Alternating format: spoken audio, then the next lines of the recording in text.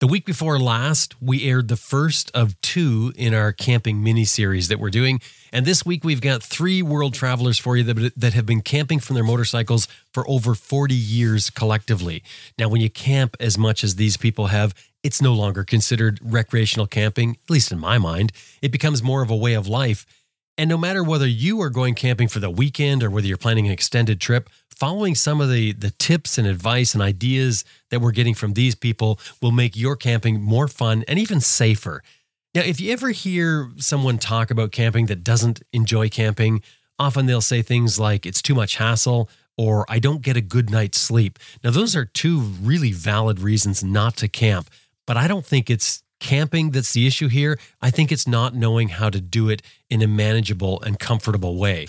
Most people enjoy being in the outdoors, the freshness, the views, the scenery, the solitude, but keeping it simple, learning simple routines that make camping comfortable are key to enjoying yourself in the outdoors and also conducive to getting a good night's sleep.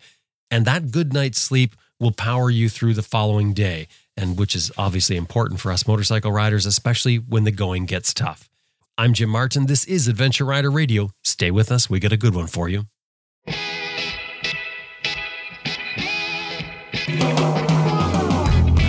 I'm Sam Manicum. Ted Simon. Austin Vince. Simon Pavey. Bill Bergoo. Helga Pedersen. Jocelyn Snow. Tony Bowman. Simon Thomas. Lisa Thomas. Grant Johnson. Graham Jarvis. Quentin Smoke, and you're listening to Adventure Rider Radio.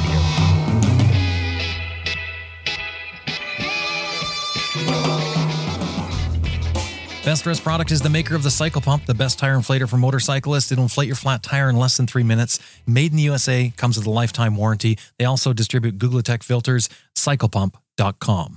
And Green Chili Adventure Gear offers American-made, heavy-duty luggage systems for all types of motorcycles. You can turn any dry bag into luggage using their strapping system.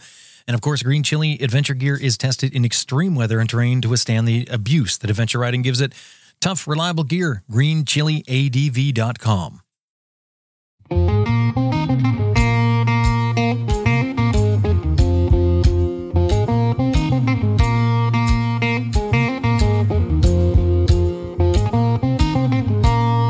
Spencer Conway has been camping out of his panniers for 14 years running. Now, we're not talking weekend jaunts, a week here, a week there. It's pretty much continuous travel and camping.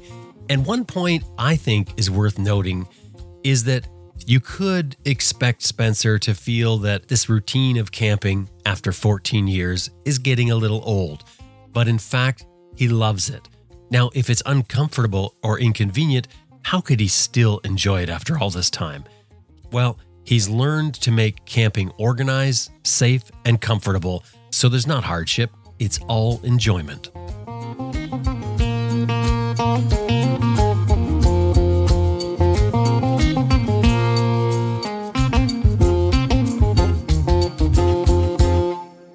Spencer, welcome back to Adventure Rider Radio.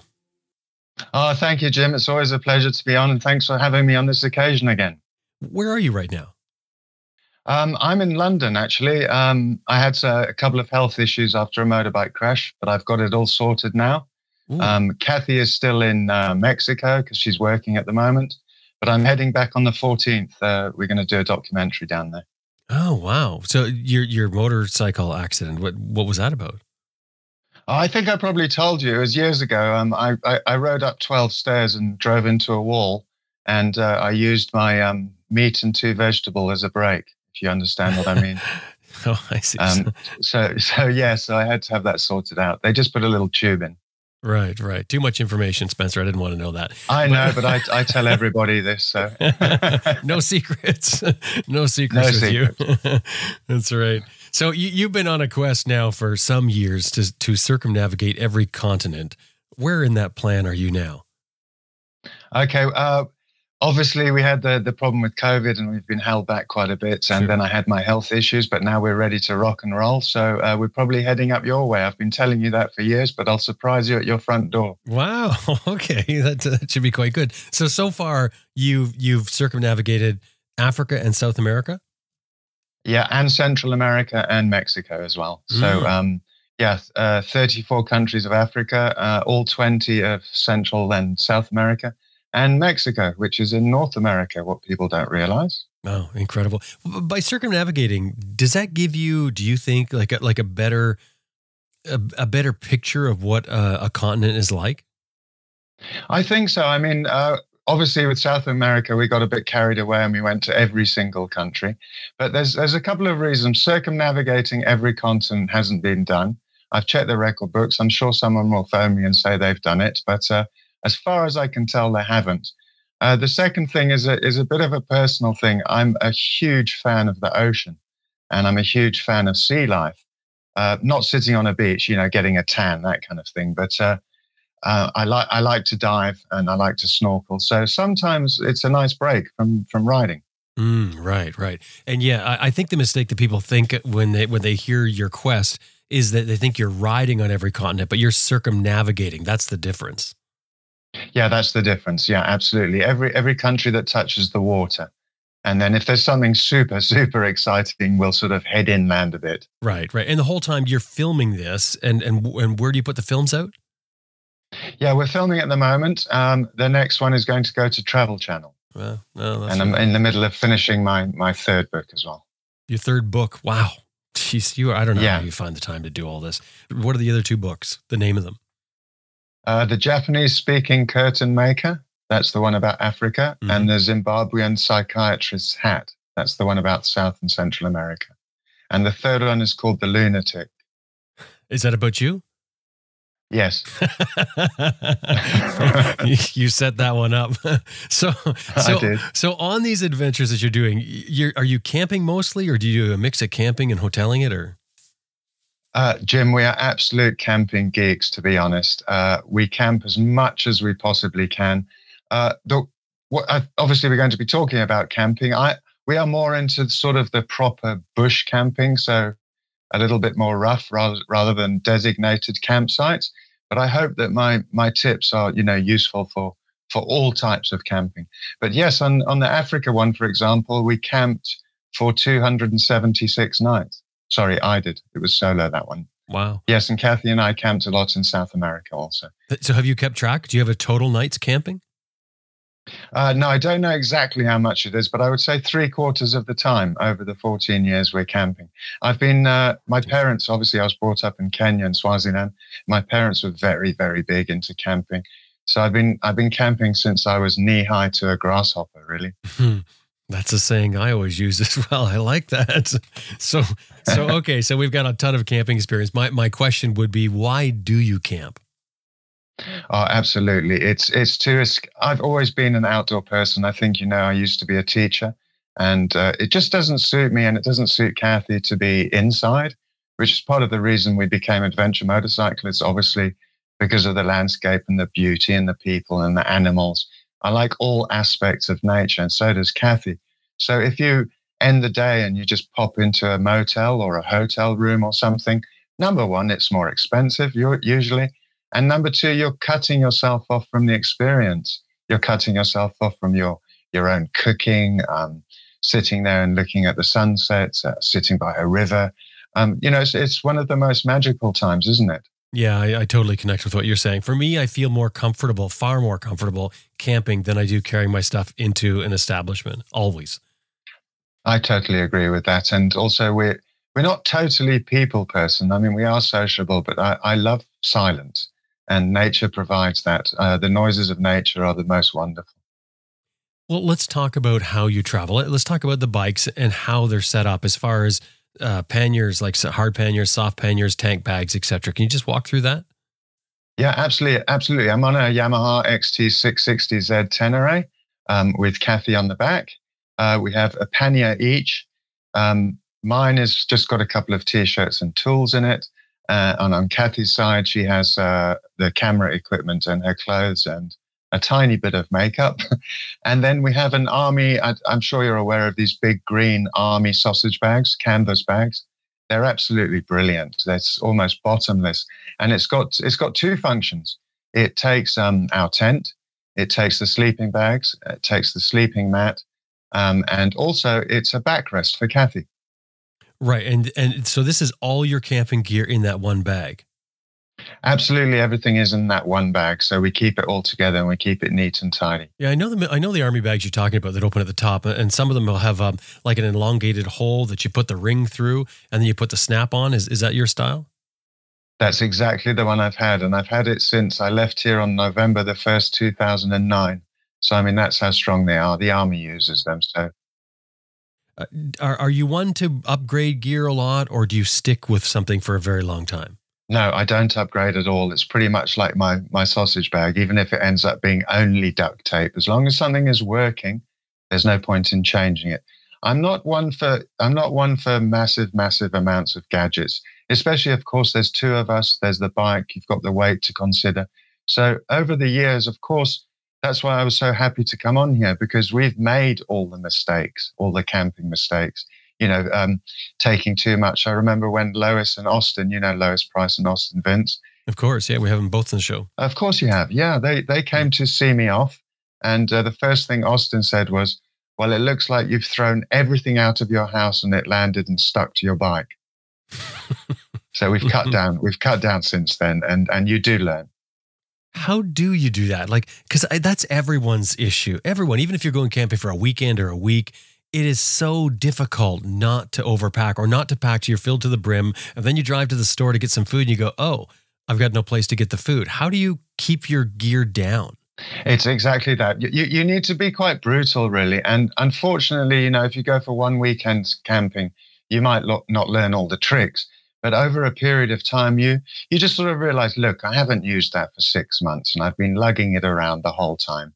Like having a can opener and a knife, that kind of small things like that. You just need the knife. And it boils down to everything. And eventually you whittle it down so that you've got everything that you both need. We both have different sort of things that we like, but between Kathy and I, we've worked it all out. I think a lot of the reasons that we take so much is just fear, right? I mean, we've talked about this sort of thing before, about fear of being there and finding out, oh, I don't have a can opener, I don't have whatever it is I need. How do you deal with that fear of missing something? Sure, absolutely. Well, the important thing is, day by day, border by border, nothing lasts forever. That's my favorite motto. So if something goes wrong or you don't have something, you're not actually going to die from it, are you? You might not be able to open that can of corned beef. You might be a bit peed off. You might have a bottle of wine and you don't have an opener or something like that. But there's always a plan you can make. And there's always locals nearby if you need to get food or certain other things. But it gets better and better each time you go because you've learned from your mistakes. What do you do for cooking? Now, do you guys cook sort of instant meals, or you do like full on normal cooking when you're camping? We always cook. We have a small stove, but we also build fires. Now, this is really, really vital. I really enjoy having an open fire, but the safety issue is very important there. I do say to people, keep your fire very small, just enough to be able to cook on, and make sure that you prepare beforehand the fire. In other words, if you're amongst pine needles, it's a ridiculous thing to do. You need to sweep the whole area. The important thing is to set up your camp really, really well from the beginning and make sure that everything is tip top. We have quite an interesting thing, Jim, the way that we approach it. We have the S and the C. The S is for me and the C is for Kathy, as you know. But S stands for safety and C stands for comfort. So what I'm saying is, what do you want to achieve? What do you want to get from camping? And Kathy and I always go through that checklist. It's the safety list and the comfort list, which we can go through with you if you fancy, because it's quite interesting for people. That's really good. Let's start there. Let's do that. Okay, sure. Well, I mean, let's just go for safety straight away. I only said that because of the fire. That's a perfect example. Make sure you've swept all around the area so that you're not going to set off a bushfire, evidently. But that's only one small part of it. The first thing is to turn up and decide, okay, first of all, is this place legal? That's the first thing, because you don't want to upset people. You don't want to camp on people's land without permission. So that's the first thing. And also go by your gut feeling, because you might find that the place that you were choosing to go to, there might be maybe a ghetto a couple of minutes away, and you realize that this might not be the right place. So even if you're very tired, I do suggest if you don't feel comfortable about a place, then you should leave that area and move on a little bit. So that's part of the safety. The second part of safety, which is super important to me, are you aware, Jim, that I'm highly allergic to stings from insects and bees? Yeah, I've certainly seen some of the things that you've got. I didn't know you had an allergy though. Oh no, I'm absolutely dreadful. So this comes in as part of the safety. I carry an EpiPen, and if I get stung by a bee, I've got literally about 40 minutes until I die because my throat closes up. So yeah, Kathy quite enjoys injecting me in the leg, which she's done a couple of times, and it gives you just enough time to get to hospital. So obviously in designated campsites, it's not as important, but this is part of the S for safety, is when you set up your tent, do exactly the same thing with the fire, brush the whole area around where you've decided to put your tent. So, this will mitigate animals creeping up on you, insects, spiders, snakes, etc., when you've got a little bit of an open area around your tent. It also, of course, when you're sweeping that area, it brings in the comfort side as well, because you clear broken sticks, which could puncture the tent as well and puncture you when you're sleeping. So you just have to try and get rid of the leaves, get rid of the rocks, get it as flat as you possibly can before you set up your tent. So that's part of the safety and part of the comfort. The other thing, very, very important, is where's your location? For example, I'll give you a good one. They always say camp around trees. So you might need to hang up a tarp, or you might want to hang up a washing line. You've got to be very careful about that. A story I have is when we were in Costa Rica, we camped in a forest, and we wanted to move because it was slightly boggy in that area. And we moved the tent, and when we woke up the next morning, a huge branch had dropped exactly where the old tent position had been. So yeah, absolutely. So that's another thing, to be aware of your environment. Where are you actually camping? Are you next to a river where it could flood? Are you at an area where it's got raised ground where the water might come down? Because you might set up the tent in perfectly great conditions, but then you could hit a massive thunderstorm straight after that. And that's another reason which safety and comfort comes in. Make sure that you set up your tent properly. Don't rush it. I think a lot of people do that. They whack in the pegs, they pull the tent up, and they haven't got it taut, they haven't got it correct. And that night you'll have a gust of wind or a cyclone or something, and you'll get blown into midair. So I think it's really important to take your time. Also, if you've got a 2-section tent, you don't want the inner and outer layer touching because you'll get moisture on there. A wonderful tip I have while we're on it is lots and lots of people who go camping, I'm sure you know this, Jim, they set up their tent, and then in the middle of the night, they need the loo, the toilets or something, and you get up and you kick one of your tent pegs, or you trip over one of the guy ropes. And I think it happens to absolutely everybody. So I've got 2 little tips for that. Some people say put a rock onto the pegs, but I think that's ridiculous because you'll just end up kicking the pegs. So what I do is I tie a little piece of plastic bag onto the peg, and then I hammer it all the way into the ground so that you can see where it is, but you've got nothing to kick. The other thing we do as well is we tie little bits of plastic bag onto the guy ropes, because a white plastic bag will reflect the moon or whatever, and you can see it and you won't be tripping up all over the place. Right. So that's part of setting up. So setting it up, keeping it really neat.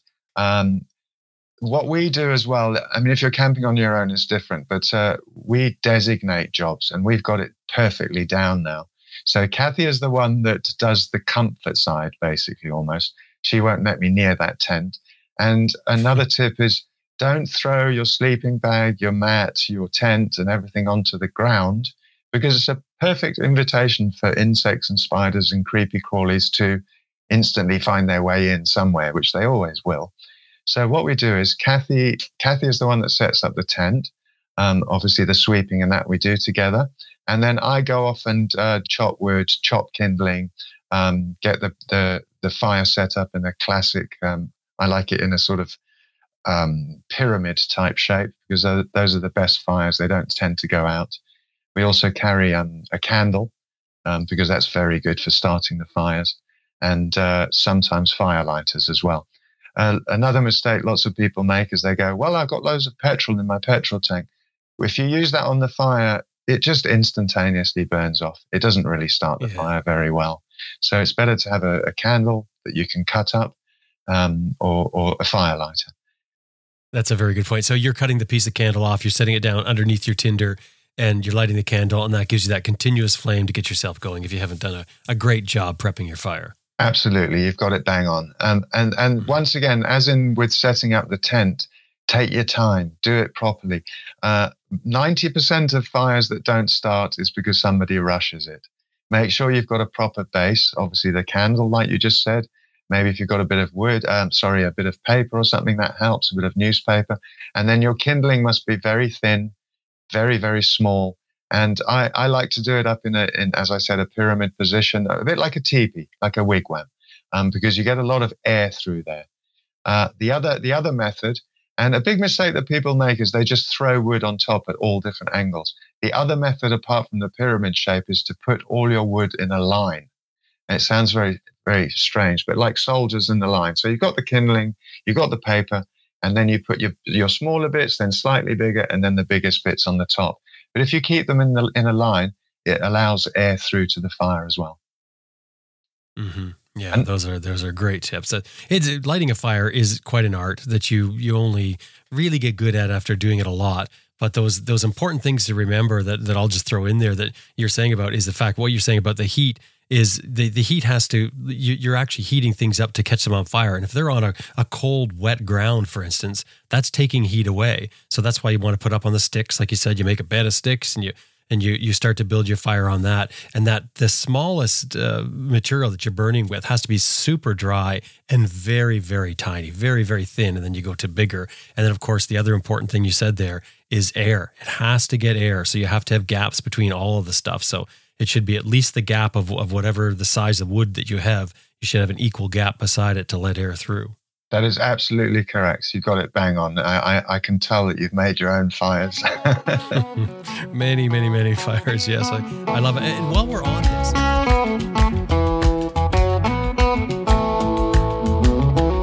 we're going to take just a quick break. I have two things I want to tell you about. When we come back, a lot more with Spencer. Stay with us.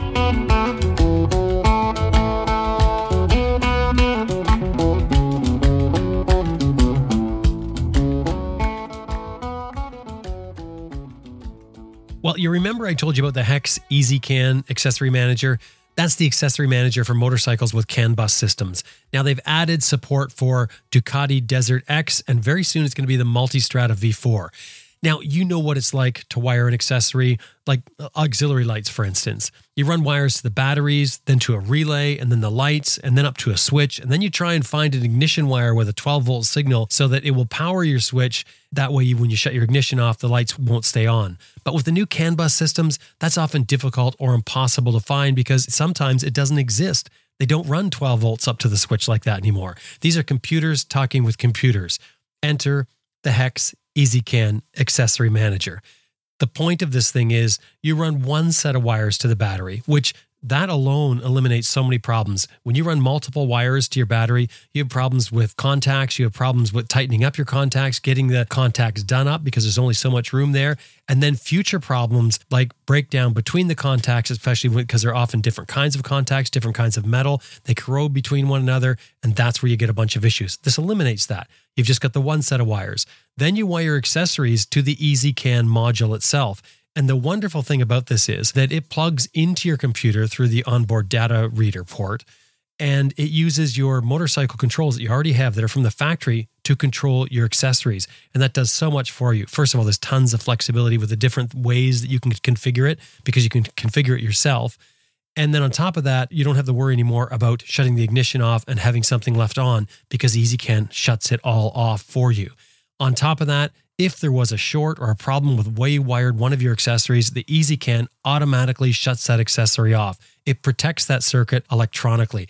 If you have a modern bike with an EasyCan system and you're going to put anything on the bike at all, Hex EasyCan accessory manager is what you will absolutely need. Now, Hex Innovate is a maker of that. Hex Innovate is also probably best known for the Hex GS911, and that's that BMW diagnostic tool that you can plug into any BMW motorcycle. It will tell you what error codes and what codes you have on there, things that are going on in your motorcycle that only a dealership would have been able to see before. This thing is absolutely a game changer for BMW riders. It takes that worry away of riding this modern bike with all this electronics out into the middle of nowhere, having it quit and having no clue where to start to get this thing going. That's the GS911, all by Hex Innovate. The website is hexinnovate.com. By the way, that link is on our website as well. If you ever have trouble remembering it, just go to our website, the bottom of the page. It'll be there, hexinnovate.com. Anytime you're dealing with them, throw in there that you heard them here on Adventure Rider Radio, hexinnovate.com. Now, here are two mechanical buttons that you can add to your motorcycle in just minutes. It clamps on. I think it's literally one screw that really holds it together. Easy to take off, move to another bike. That is the Atlas throttle lock. It holds your throttle in position so you can relax your hand, relax your wrist, your arm, your shoulder. It makes all the difference for riding. And I used to think that a throttle lock was for big, long, open stretches. You know, I picture long highways. And now I am amazed how often I use the throttle lock. The Atlas, though, is the best of the best. It is the premium throttle lock. There's nothing else like this. First of all, it's all metal design, and it's beautiful. I mean, this thing is like craftsmanship of a fine Swiss watch, is what I often say, or an Apple product. Two buttons on it, one for engage, one for disengage. You don't have to look at it. You know exactly what you're doing from the feel of this throttle lock. And it's one of those rare things that you buy for your motorcycle that looks great, but also feels like it's OEM. It feels like it came with the motorcycle. It works that good. AtlasThrottleLock.com is the website. The owners are riders just like you and I. AtlasThrottleLock.com. Anytime you're dealing with them, throw in there that you heard them here on Adventure Rider Radio. AtlasThrottleLock.com.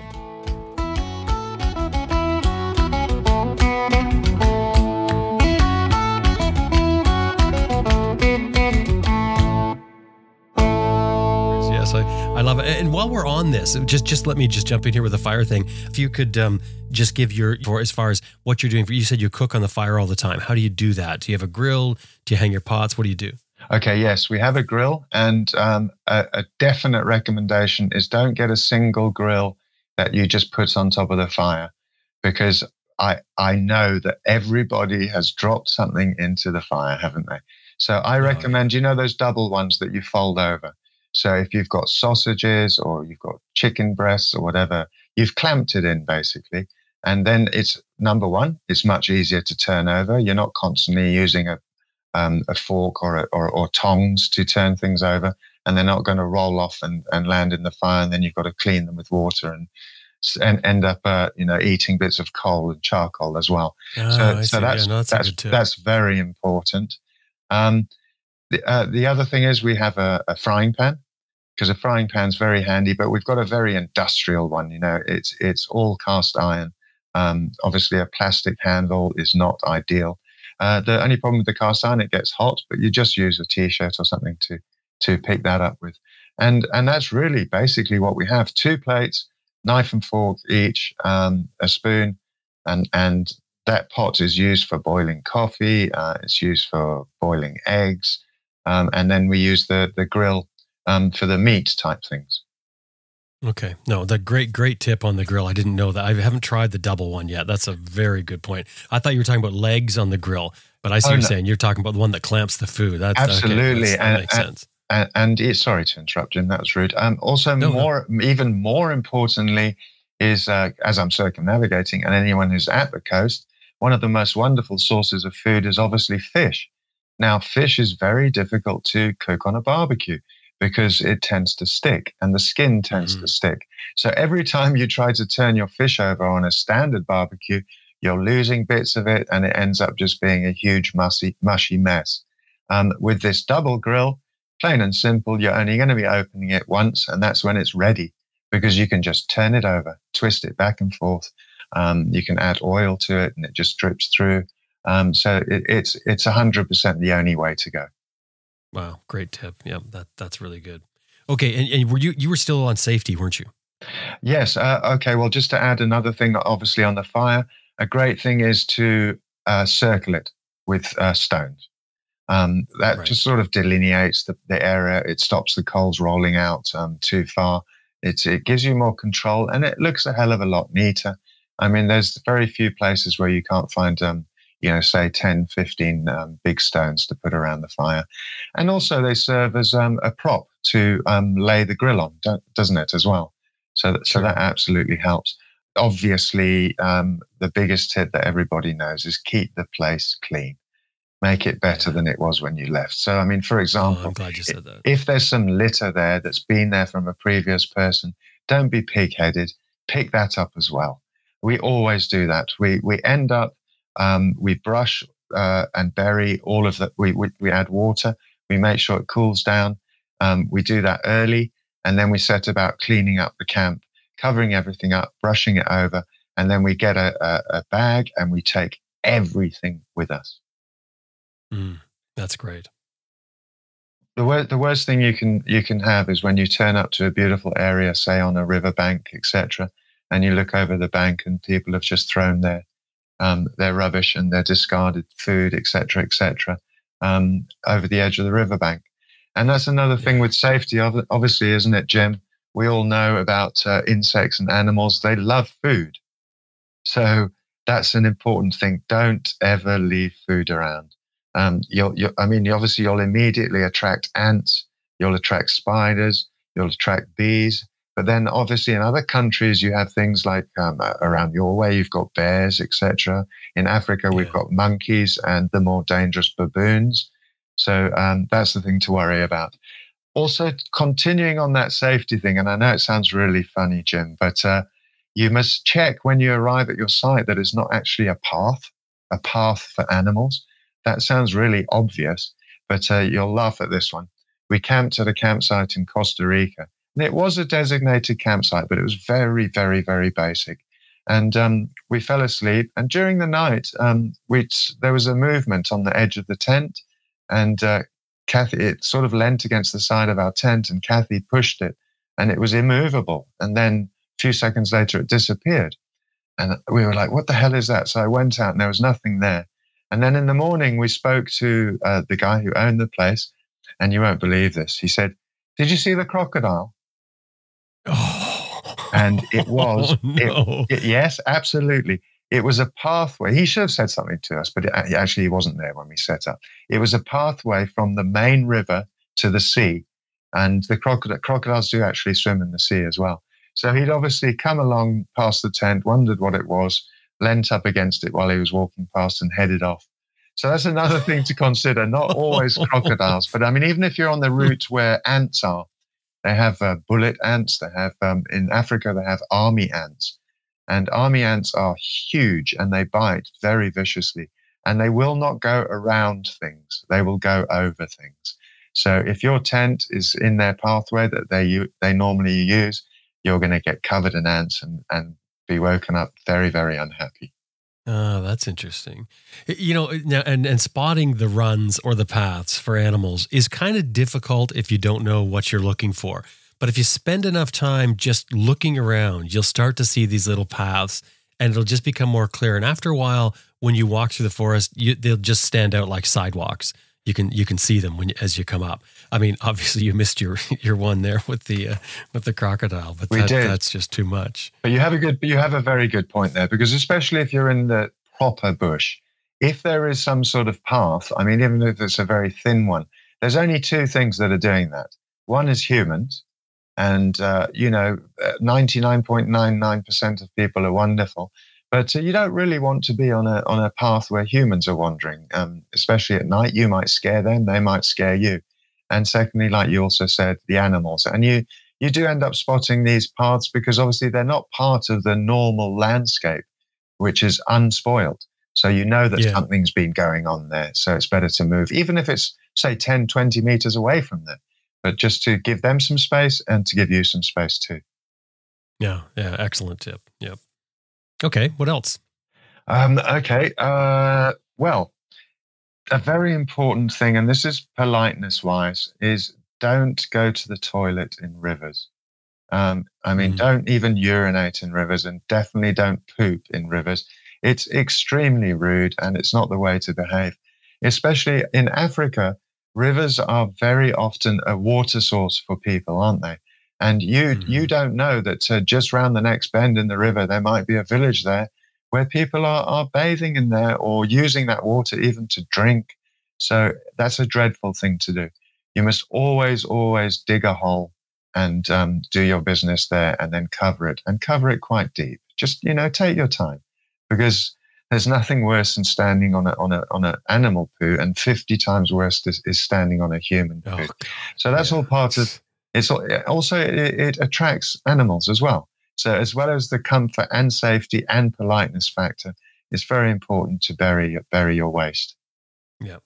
Okay. Would you like me to go through a couple of things that we take and that we can't do without? Oh, that'd be great. Yeah, do that. Okay. So a lot of things that we take, a very important thing. A lot of people think that they'll be able to light a fire and that will provide them with their light for the evening. It's dangerous, number one. It attracts people, number two. And you go through incredible amounts of wood. So don't ever hope that your fire that you're going to make is going to be your source of light. The most important thing that you can take is a head torch. A handheld torch, okay, it's fine. You have one of those as a backup when you're in the tent, but it means one of your hands is out of action, isn't it?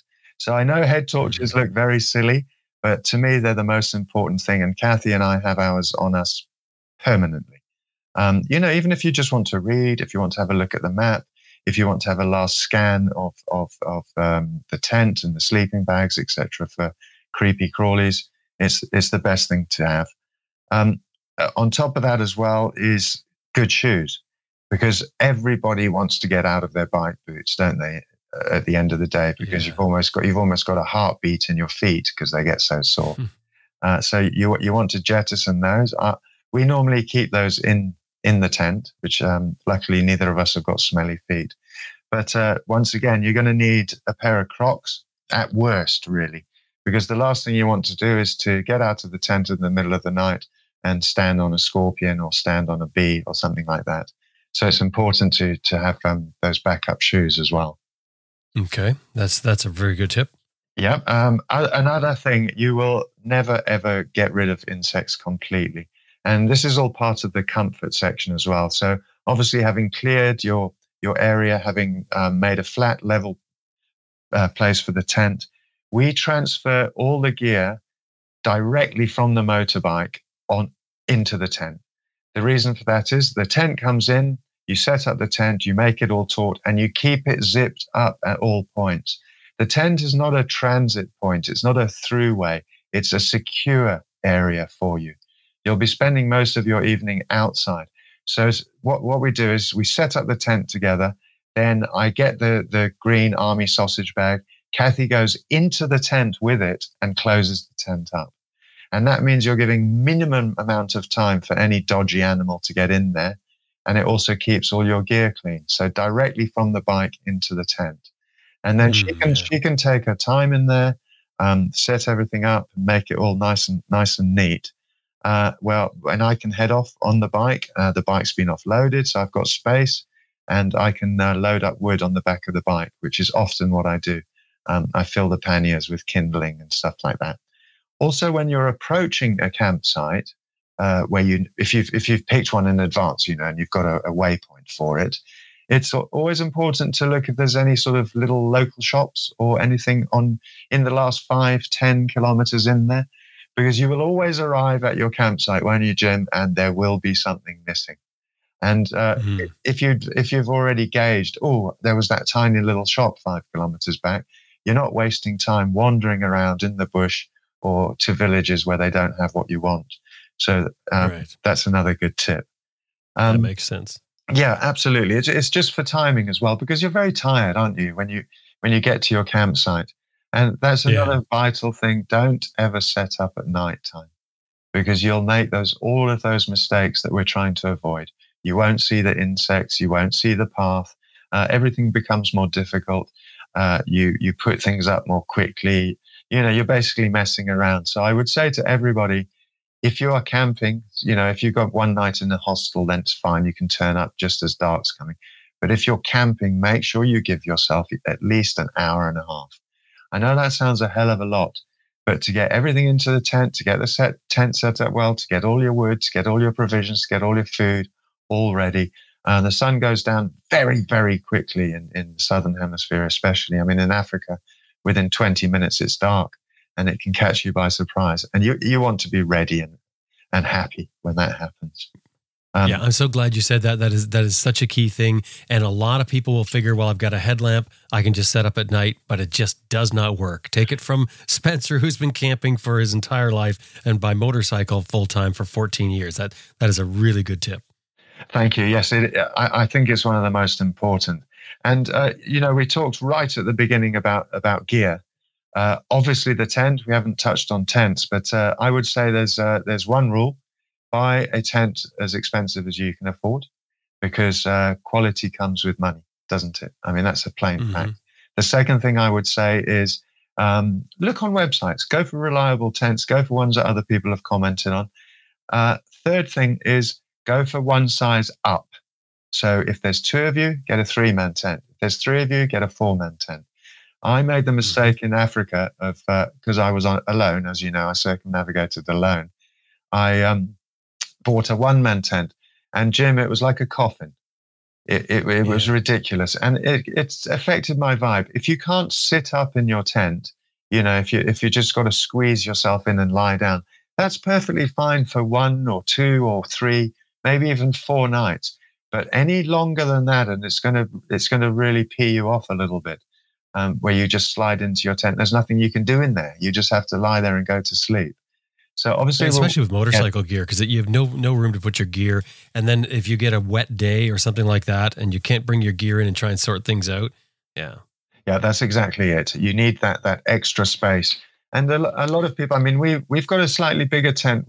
Obviously everyone worries about weight, but I did learn from Africa, but that those extra few kilograms, they really don't matter. You can just stop eating pies for the last month just before you travel, and you'll for a little bit of comfort. You mean?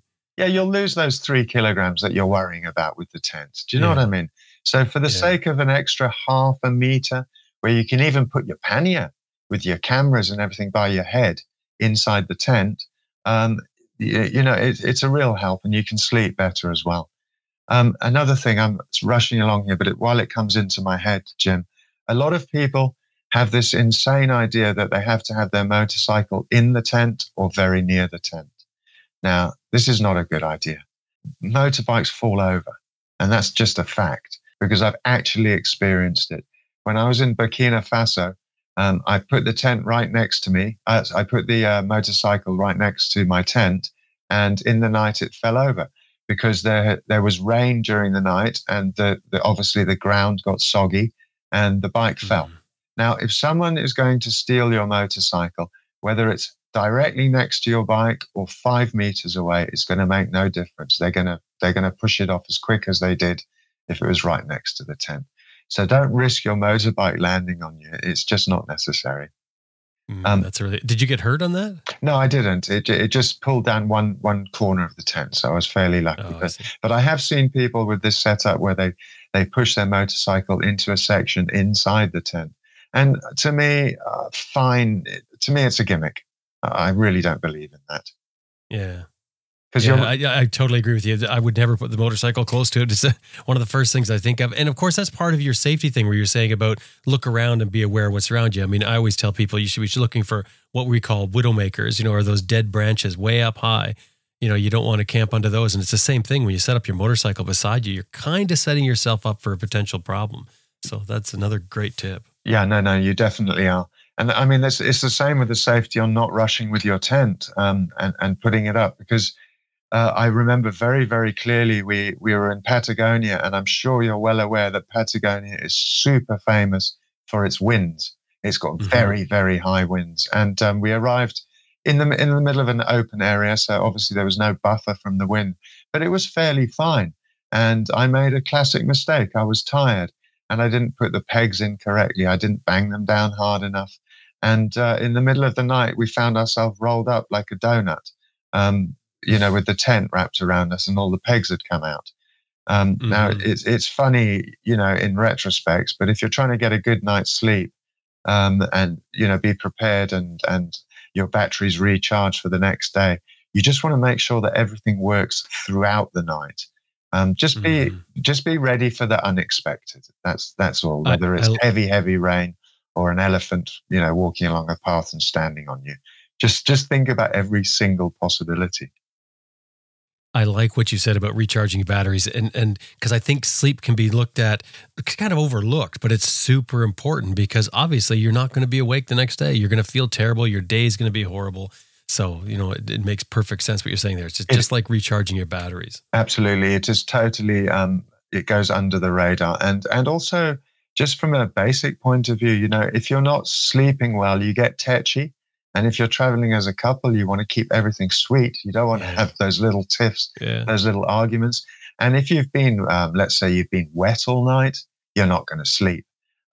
If your tent blows away, you're not going to sleep. And it corresponds to the problems the next morning because you start making mistakes on the motorcycle. Because there's nothing worse. We've all done long journeys, even in cars as well, where your eyes start getting heavier and heavier and heavier, and you obviously have to pull over. A lot of people, they ride their bike and they think, oh, well, I just need to get to that. It's only 10 more Ks, and they're tired out. And it's obviously the most dangerous time. Most accidents end up 10 minutes, 20 minutes from your destination because you're tired and you're trying to force yourself through. So to have that recharging of batteries, that comfortable night is absolutely vital. And it boils down to the other considerations. If we can just go back to tents for 1 minute, Jim, what climate are you dealing with? For example, in Africa, it's almost vital to have a tent that opens on both sides. The reason for that, airflow. It's as simple as that. If you're dealing with 30 up to 35 degrees, a tent can become a furnace if it's only got one entrance. So I recommend having a tent, as I said before, one that's one size too big for you. Two, make sure you've got enough aeration in there, whether it's those little windows that have a little protective area to stop the rain coming in. That helps. Also, if you can have that little section at the front, kind of like a veranda area where you can sit and chop vegetables if it's raining, prepare some stuff if it's raining, but you're not in the main part of the tent. So you're not dropping crumbs into where your sleeping bag is that will attract creatures. Yep. The vestibule. Do you carry a tarp? Yes, I carry a tarp because it's number one, waterproof. It's number two, it doubles your area that you can use. So, and thirdly, if you have extremely heavy rain, you can use it as another barrier directly over your tent. Exactly. Fourthly, it's wonderful for laying things out on when you're organizing yourself, when you're about to camp or when you're leaving in the morning. It's really nice, especially if you're in a boggy area or slightly muddy area. You don't want to filthy yourself up as well. And you can see everything more clearly. You can line things up. So not only does it provide you with an area to get out of the sun, an area to get out of the rain, it also helps you with your organizational section. So I would absolutely recommend a tarpaulin to anybody who's traveling for a period of time. It also means that if your tent is slightly on the small side, you're not claustrophobic and spending all your time in that tiny little area. You can enjoy the outdoors, but you're underneath the tarp. Continuing on from which tent to choose, obviously once you've made your decision on that, there is one thing that I do take, Jim, and it's from my childhood. When I used to go camping with my parents, they always used to bring my pillow from my bedroom, because we're talking when I was 4 or 5 years old. And at that stage, when you're a kiddie, it was purely for the comfort of hugging it, actually. You know what you're like when you're a kiddie. And it feels familiar and it's homely and that sort of thing.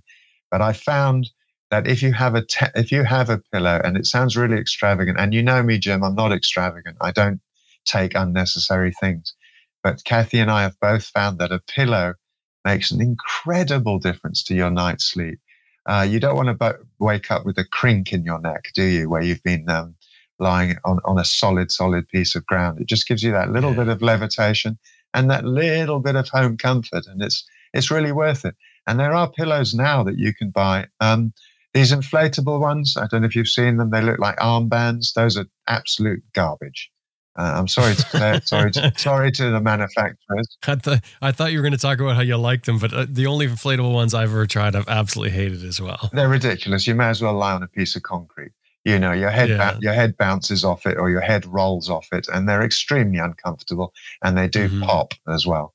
So normal pillows are wonderful. You can actually squash them up really, really small and stuff them into your sausage bag. And the other thing about the tarp, I've thought of reason number 5, Jim. The green sausage bag that we use is obviously not waterproof. So we use the tarp to help pack up. And then it's one of the very, very last things we do is we roll the sausage bag in it, and then it's waterproof. So obviously your pillow, all your camping gear, everything remains dry. One of the worst things you can do is pack up in the wet, pack up with a wet tent also. So another thing I recommend, obviously it can't happen every time because you might be leaving when it's raining, but a very good idea is to just give 1 hour of sunshine to that tent, just to take the moisture off, the dampness off, because if you're traveling for months, you're going to end up with fungus and all those kind of things on your pillow, on your sleeping bag, everywhere. So yeah, if you can try and dry out things to the maximum. And as we know, I mean, even putting on your bike boots and your bike gear when you're wet, it's not the nicest start to the day, is it? No, definitely not. And if it was pouring rain when you're packing up, one of the things that I do is I'll put the tarp over the tent to take down so you don't get everything even wetter. In particular, the tent itself after you take the fly off. But if my fly is really soaked, I'll put that wet fly separate if it's that wet. And that way, hopefully the tent body itself doesn't get wet. Do you find yourself doing that? Yes, that's absolutely perfect. And that's exactly the way to get around the rain. Obviously, if it's extremely heavy sheeting rain at an angle, there's not a lot you can do. But, some light to medium rain, that what you just said totally sorts out the situation. It gives you a workspace. And it goes back to the original thing I said about what do you actually want out of camping? And it's safety and comfort, isn't it? And if you've got both of those, you will leave with your batteries charged and you will feel good. You won't feel sleep deprivation, changing your mood, changing your riding, changing your relationship even, So important to have those things. And the one other thing that we do have, Jim, I didn't on my first trip, was a small inflatable mat, just to take the edge off on the ground. Now, I don't like the ones where you have a machine where you pump them up, or you connect to your battery and that pumps them up. That's too many things to go wrong, and it also is more packing. So I prefer just these simple ones that you can blow up with your mouth. I find that if you have one that's just a few inches thick, it just takes that edge off, especially if you've prepared the camp beforehand. If you've taken the little stones and the little sticks and all that thing away, and then you have that small sleeping mat, that will solve things. Another obvious thing, you cannot get rid of insects completely, no matter how organized you are, no matter how well you do it. And this comes into that comfort thing again. If you're up all night getting bitten by mosquitoes or midges, like in Scotland, for example, you'll have a sleepless night. So as well as keeping the tent closed 99.9% of the time, only opening it when you go in and out, and then you need a good repellent. You absolutely need a good repellent in most places in the world. And then you just lather yourselves full of that. Make sure you've got a good sleeping bag. You need the correct rating sleeping bag. There's no point in having a 3 fiber sleeping bag if you're in Africa. They have down or they have synthetic sleeping bags. Now, the down sleeping bags are the best, of course, because they're lighter. They can be squashed down into nothing. But the negative side is that down sleeping bags are more expensive, and they get a bit smelly if they do get wet. But in cold conditions, they're a lot better than a synthetic sleeping bag. Whereas in Africa, you would be ludicrous to have and a lot of South America, to have a down sleeping bag, because you'd just be too hot and you'd end up sleeping on top of it. So consider where you're going, consider what conditions you're going to be in, and adapt the equipment that you buy to the area that you're going to. That's what I say. Okay. Another vital thing, this is on the list of things that you take with you, is a water filter. I think it's pretty important. So, obviously, if you're going to a designated campsite, obviously they will probably have potable water and tap water that works. But if you're traveling rough, there's a lot of things out there on the market. There's one that we have. It's I'm afraid I don't remember the name of it, but it can easily be looked up. It's basically a half liter each, and it's got filters, 3 different filters. One is sort of like a coal filter. One is a metallic filter. And it takes out 99% of all the bacteria, because the last thing you want is to drink dodgy water and end up with a bad stomach when you're traveling on your bike. So yeah, very important to sort that out as well. So you're using the water filter exclusively. You don't do boiling? I do boil as well. But if you're just stopping by a river and you haven't set up tent, and you need to push it through quickly and you need some water, it drips through and is ready within 10 minutes, Jim. And we can all spend 10, 15 minutes sitting at a beautiful view, can't we? While our water is getting prepared. It's so much faster. And there's pump ones as well. MSR has some pump versions. The one I have is a MSR one that does quite a bit of water. And it just makes it so much better, because the boiling thing, usually what I'll do is I'll boil at night and then let it sit for the morning, and then it's cool for drinking, and you can pour it into your bag after that. But that makes it so, like you said, you need water on the run, just pull over, pump it, and away you go. Yeah, no, absolutely. That's it. And don't travel without those. The other one is a Cathy one, wet wipes. Do you get those in Canada? Same. Yeah. Yes, I'm talking about the biodegradable ones. And also, Jim, this is a little tip for people. Don't buy the perfumed ones. They attract insects. Obviously, that's for the market. They want a baby's bum to smell nice, or they want, when you wash the face, they want it to smell nice. But just buy the neutral baby wipes with no perfume, because it attracts bees and attracts other insects, which is not a good idea either. Do you have anything else? No, off the top of my head, I think we've pretty much covered most of it. Spencer, this is fantastic. You've got such great tips there. And you know what? The thing is, like, I'm a camper. I've been camping my whole life. And just hearing you talk, I can tell that not only have you camped a ton, but you pay attention to what works and what doesn't, and you're fine-tuning it to get the most out of everything. And I think that's so important, because to me, that's part of what makes camping fun and not a chore. Absolutely. You've nailed it there. It makes it fun and not a chore, because, as you know, that famous saying, camping is the most expensive way to live like a homeless person. Oh, I haven't heard that. That's interesting. Yeah, well, it's a saying, camping's the most expensive way to live like a homeless person. And, don't make it expensive. Make it comfortable. That's why I keep going back to the S and the C, the safety and the comfort. As you also said just earlier, be aware of what you want. Be aware of the environment around you. Be aware of where you're camping. And be aware of how you set up your system. And especially if you're traveling as a couple, designate jobs that you enjoy, that you both enjoy. And everything goes a lot quicker, because you're not both faffing around trying to do the same thing. I can go off and find a shop or whatever while Cathy's setting up the tent. And it just makes everything much easier. You basically want a smooth situation at the end of a hard day. Spencer, thanks so much. That is some great information. I really appreciate it. And I'll catch up with you again down the road. Okay, Jim, no problem. Thanks very much. And I look forward to speaking to you again.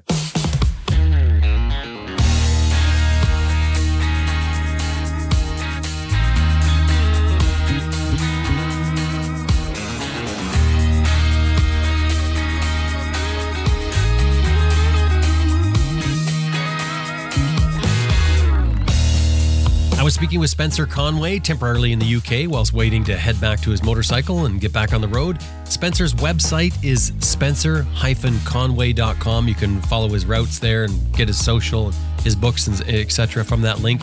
We've got some photos and, of course, all the links in the show notes for Spencer on our website, as we do for every episode at adventureriderradio.com. Now, we're taking a quick break here. I have two things that I want to tell you about. When we come back, we've got Lisa and Simon Thomas from To Ride the World, and they're going to give us their tips from 17 years of traveling and camping together on the road. Stay with us.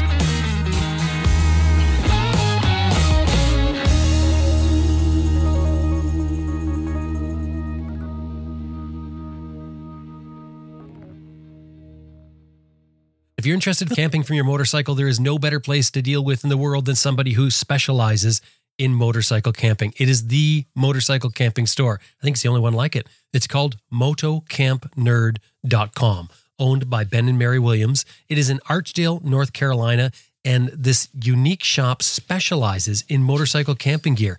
And it's a real store, not just an online store. They do that as well, and lots of it, but they're a real store that you can walk into, brick and mortar. Now, they handle big names like Nemo, Big Agnes, Sea to Summit, all of those things. But the best thing is they're campers themselves. They're passionate about motorcycle camping, and they are more than happy to help sort you out if you have questions about what gear you should have or why one is better than the other for your application. Just send them an email, give them a phone call. The website is motocampnerd.com. Anytime you're dealing with them, throw in there that you heard them here on Adventure Rider Radio.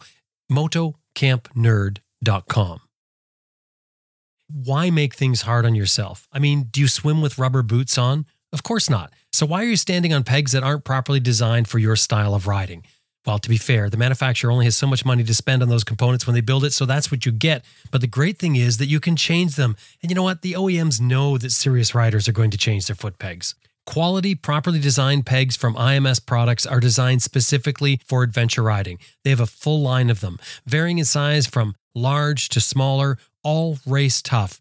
And if you're like most people, just by installing IMS products foot pegs on your bike will make it look like you've had a huge advancement in skill level because they connect you to your bike like you've never been connected before. IMSproducts.com is the website. Anytime you're dealing with them, throw in there that you heard them here on Adventure Rider Radio. IMSproducts.com.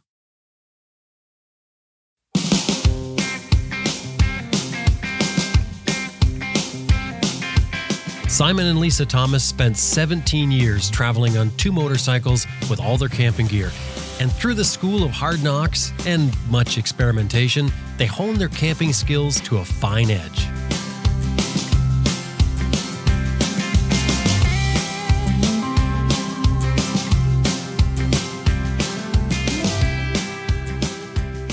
Simon and Lisa, welcome back. Hey Jim, how you doing? Nice to be back. Oh, very, very well. Where are you guys right now? We are in our small cabin in northwest Wales in beautiful Snowdonia, UK. You have an ocean view, don't you? Like, don't you up on a mountain sort of looking down at the ocean? Yeah, we're looking down at the estuary. So we look over a small town called Aberdyfi. Aber being the mouth of, so it's the mouth of the estuary of the River Dyfi, which goes out into the sea. And we can we simply watch the estuary fill up each day, and then we can actually see the sea from where we're sitting. And we look over a biosphere, so we have all of the eagles come in, so the ospreys. And all the wild birds and the geese, etc. So it can get quite noisy, actually. We have a lot of owls right now. A load of owls right now. But other than that, it's pretty quiet, and it gets very dark at night, and it's very peaceful. So we got very lucky with where we are right now. Well, you guys were on the road for how many years? How many years were you riding around? We were on the road for 17 years. So we set out in May 2003 for what we thought was going to be a year and a half. And slowly but surely, the road changed us. We were out there for, 17 years. Came back for what we thought was going to be a few weeks in 2019 to get some medical stuff sorted out for Lisa. Then the world changed and COVID happened. And our plans changed. So we're working hard to get back to our bikes and back to our traveling lives. But in the meantime, really enjoying another chapter of our lives with what we've got going on right now in the UK. Right, you're doing photography courses now. Yeah. So, I mean, when we set out on the journey, I had genuinely never taken a photograph. At least we were taking a few snapshots. But we quickly fell in love with photography because we were so desperate to share what we were seeing, what we were experiencing every day And we put a lot of work and time into it. But we've got to a point now where, we're teaching photography. We've got a school in the UK. We hold several residential courses each year. We've just launched, and when I say just, I mean last week, we just launched an iPhone one-day masterclass.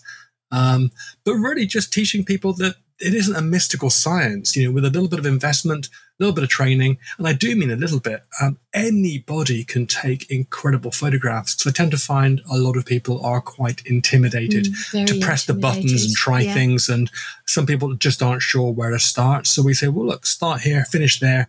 These are the tips and tricks to use. Chances are you're going to end up with a really great image that you're going to want to share on social media. And so far, it's working pretty good. Yeah, and as you mentioned before, I mean, everybody's got a camera with them now, and it almost seems a crime to carry this thing around and not just learn a few little things you can do to turn your okay pictures into amazing pictures. I mean, do you know what? You're absolutely right, and it's interesting.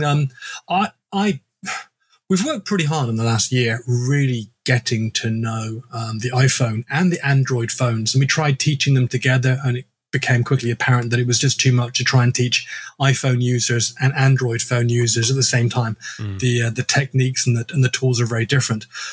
But we've got an easy job. You get a few people who turn up who really do know the camera inside out on the iPhones. But the majority tend to pick it up and they point and click, and the images that they produce are so good that they tend to leave it at that. And normally within the first 10 minutes, we've got students saying to us, oh my God, wow, that's incredible. I had no idea my phone could do that. Yeah. Yeah, no, that is it. They put so much into the lenses and stuff. And it must be an easy sell for you because all you have to do is show your photographs. And I won't belittle you by saying, oh, you really got talent for that. I know you worked very hard to learn how to shoot photographs, but I always think that's funny when people look at something that someone does and says, oh, they've got a real talent for that. Well, it's talent, but it's also a lot of hard work. It's talent. It's a lot of hard work. And then there's the real pro tip. If you want to really impress somebody with your photography, just delete all the rubbish stuff. Yeah. Just don't show that. That's true. And then everyone goes, oh, wow, look at all these. You were out yesterday, you took 3 photos and they're amazing. Yep. Well, that's what you do when you're I'm thinking, I took 300. You're only seeing the top 3. But it's, Well, so back to camping. So you've been on the road, like I said, 17 years, right? 17 years. How much of that is camping? Like, was all camping or how did you do it?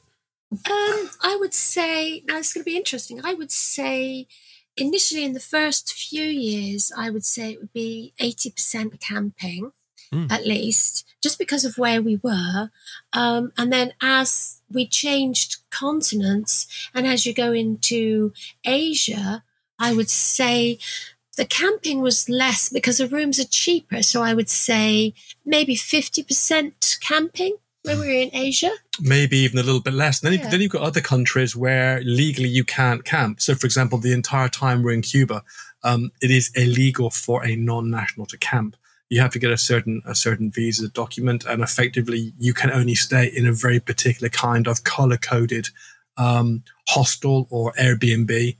That's not what they call it. So you cannot camp. But as Lisa's saying, I mean, much of Thailand, especially in the north. I remember we went to this hotel once, beautiful hotel, air-conditioned rooms. Yeah, we went to camp, didn't we? We actually said, hey, can we put our tent up on your lawn overlooking the river? And they went, yeah, of course you can. I said, how much is that? She said, well, it's $3. I said, out of interest, how much is it for one of these beautiful stone rooms with a fan and a great view? She said, oh, it's $6. Okay, then. So you didn't set up the tent. No, we did not set up the tent. No. Right. When it's so humid and everything, it's sometimes not a good idea. And then countries like India, I mean, we did camp when we were in India, but often it's just a bit too much. You need a room. You need to be able to shut the door and just block yourself. I mean, India is one of those countries that was spectacular, but at times overwhelming. Personal space. Personal space and the sheer enthusiasm of the people that you're meeting, and they want to know where you're from and they want to know about the bikes. At one point, we got so overwhelmed that we quite literally rode into the southern edge of the Great Thar Desert. Now, we're talking some pretty big sand dunes, and we just rode until we got stuck. We took some firewood and we literally hid for 3 days just because we needed some personal space just to, decompress a little bit before we launched ourselves back out again. But I think overall, I'd probably say 75, 80% of our time on the road collectively was in our No tent. Yeah. Well, any percentage after 17 years is a lot of camping. The other question I had for you was, so even when you're staying in accommodations, you're still hauling your camping gear then? Oh, yes. We Yeah. always have our Always camping have kit with us, always. Because we were on the road in one trip, so it was always with us. There wasn't any going home and back and forwards. We left for a year and a half, and then we were just out there. Yeah. So the thing is, you've got your methods and your systems for your camping gear all sorted out, and that's what I'm really interested in. Let's start with the bikes themselves. Now, how do you have them set up? Hard panniers, soft panniers? Do you use tank bags? How do you set that up?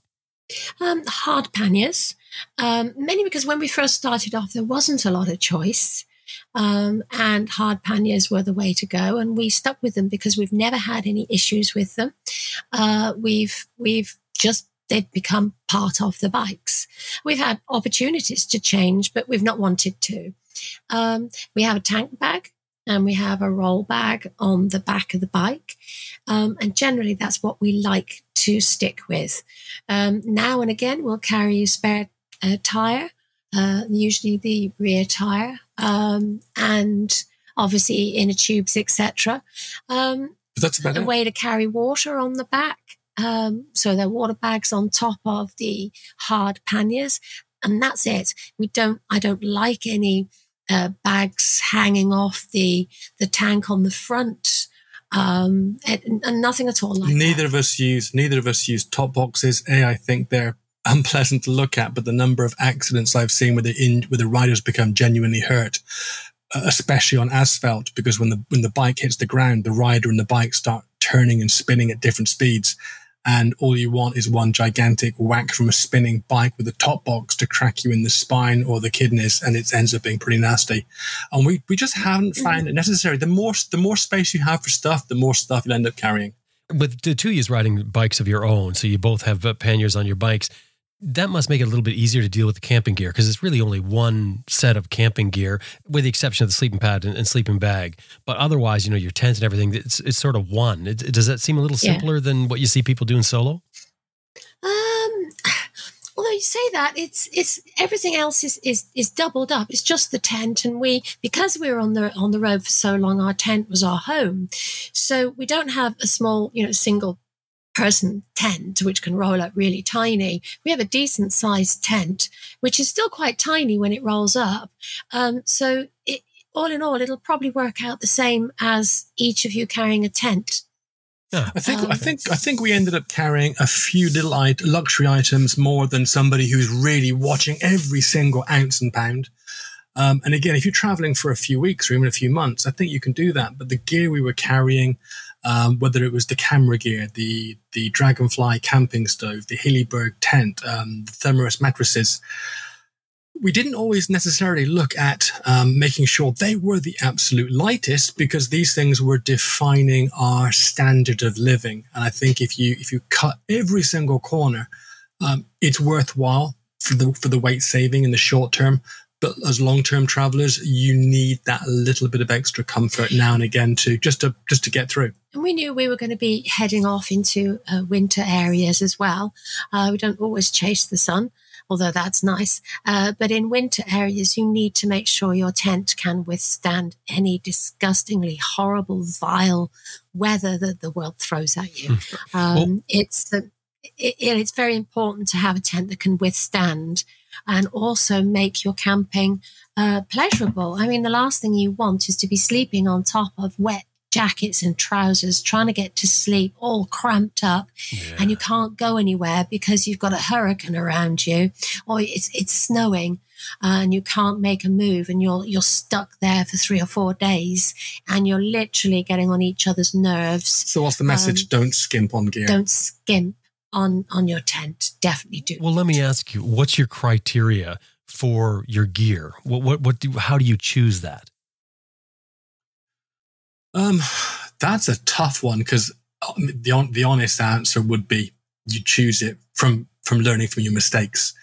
You try something and you realize that it doesn't quite work out. The answer would be we made sure that we were heading off for 2 or 3 journeys prior to our big leaving date, which was May 2003, make sure that the first time you use something isn't on the first few nights of your big journey. Right. Test ride, yeah. Test the stuff. Keep the receipts. If something's not waterproof, if it hasn't worked out, if something's deflated, if it's got a hole in it, take it back and say, I'm sorry, this is not fit for purpose. And we did actually pay out.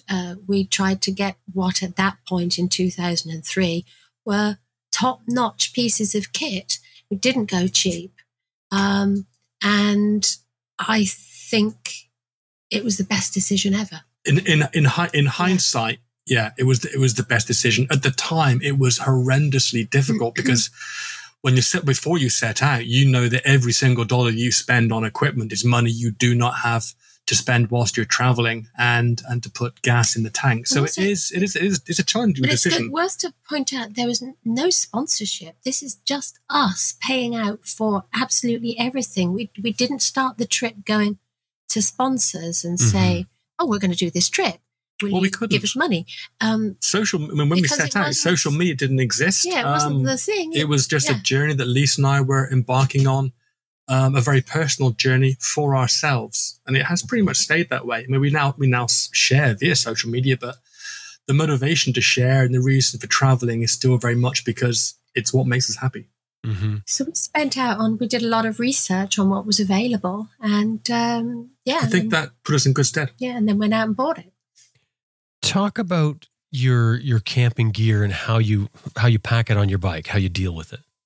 So we're very lucky because we do have full panniers, and we've spoken with a lot of people over the years about everything has to have a place. What you cannot do is just start putting things back and forwards in willy-nilly locations because you very quickly end up losing where things are. You need to know where those things are in the dark so you can pack and unpack very quickly, not only for your peace of mind and because it makes the whole process that much bearable, but also should a security situation arise, you need to be able to pack up very, very quickly and get gone. So we have tank bags. Those tank bags hold some key documents and hold our camera gear.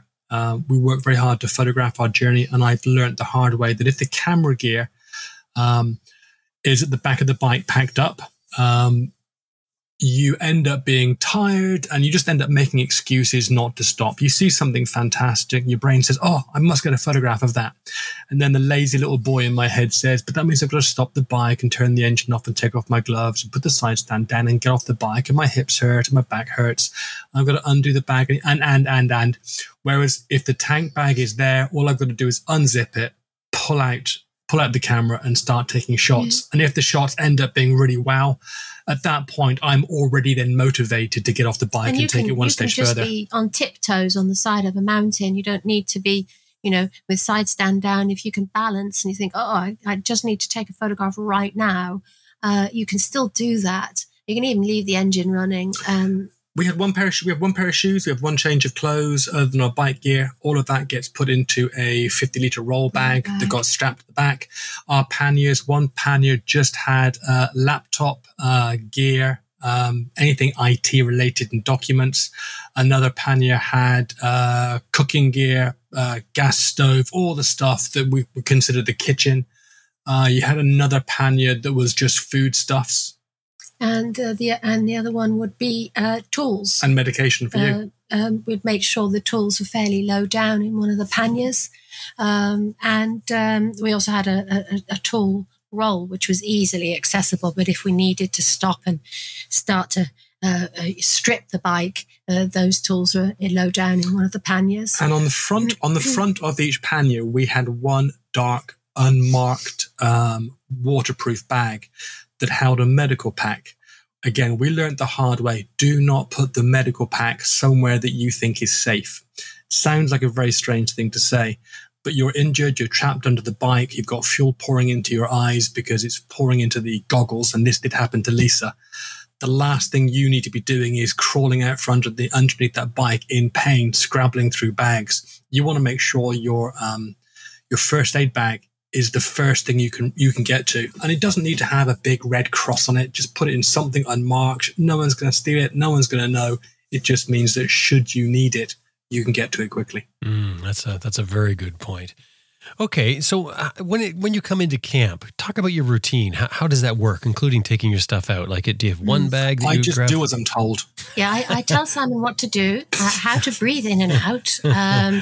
Yeah, I know I'm a bit bossy when it comes to camping. But it works. We'll pull up into an area. Anyway, it can be a proper campsite, or it can be just the rough stuff, which is what we like, and we'll just choose an area as we're going along. We kind of go, all right, this looks about right. We'll pull up the bikes and we'll walk it. We'll just see, okay, any ants' nests, they're the worst. Any animal tracks, are we going to be right in the way? I can feel a theme, because I want to say we've learned the hard way. I think I'm going to be saying that quite a lot during this chat. And then obviously, if we pulled off a track, how far away from the track can you actually see us if we set up camp here?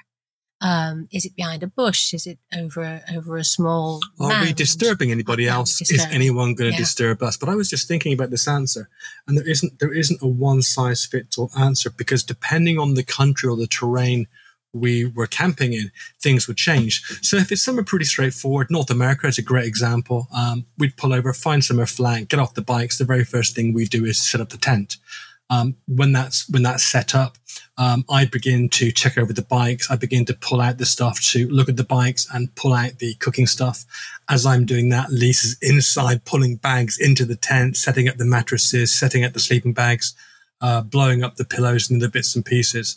When that's done, we both come outside, and generally speaking, we'll then start to write up the diary. As I'm doing that, Lisa's generally prepping food. Once we've eaten, my job is to tidy everything else away.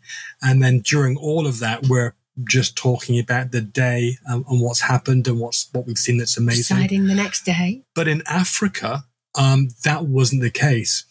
All those same things happened, but in a different order. So what we would do is we would turn up, and we would try, especially Central Africa, we would try to make sure that we are not camped near a village or on the periphery of a village, for no other reason than, you think you're alone anywhere in the world. I guarantee you're not alone as you think you are.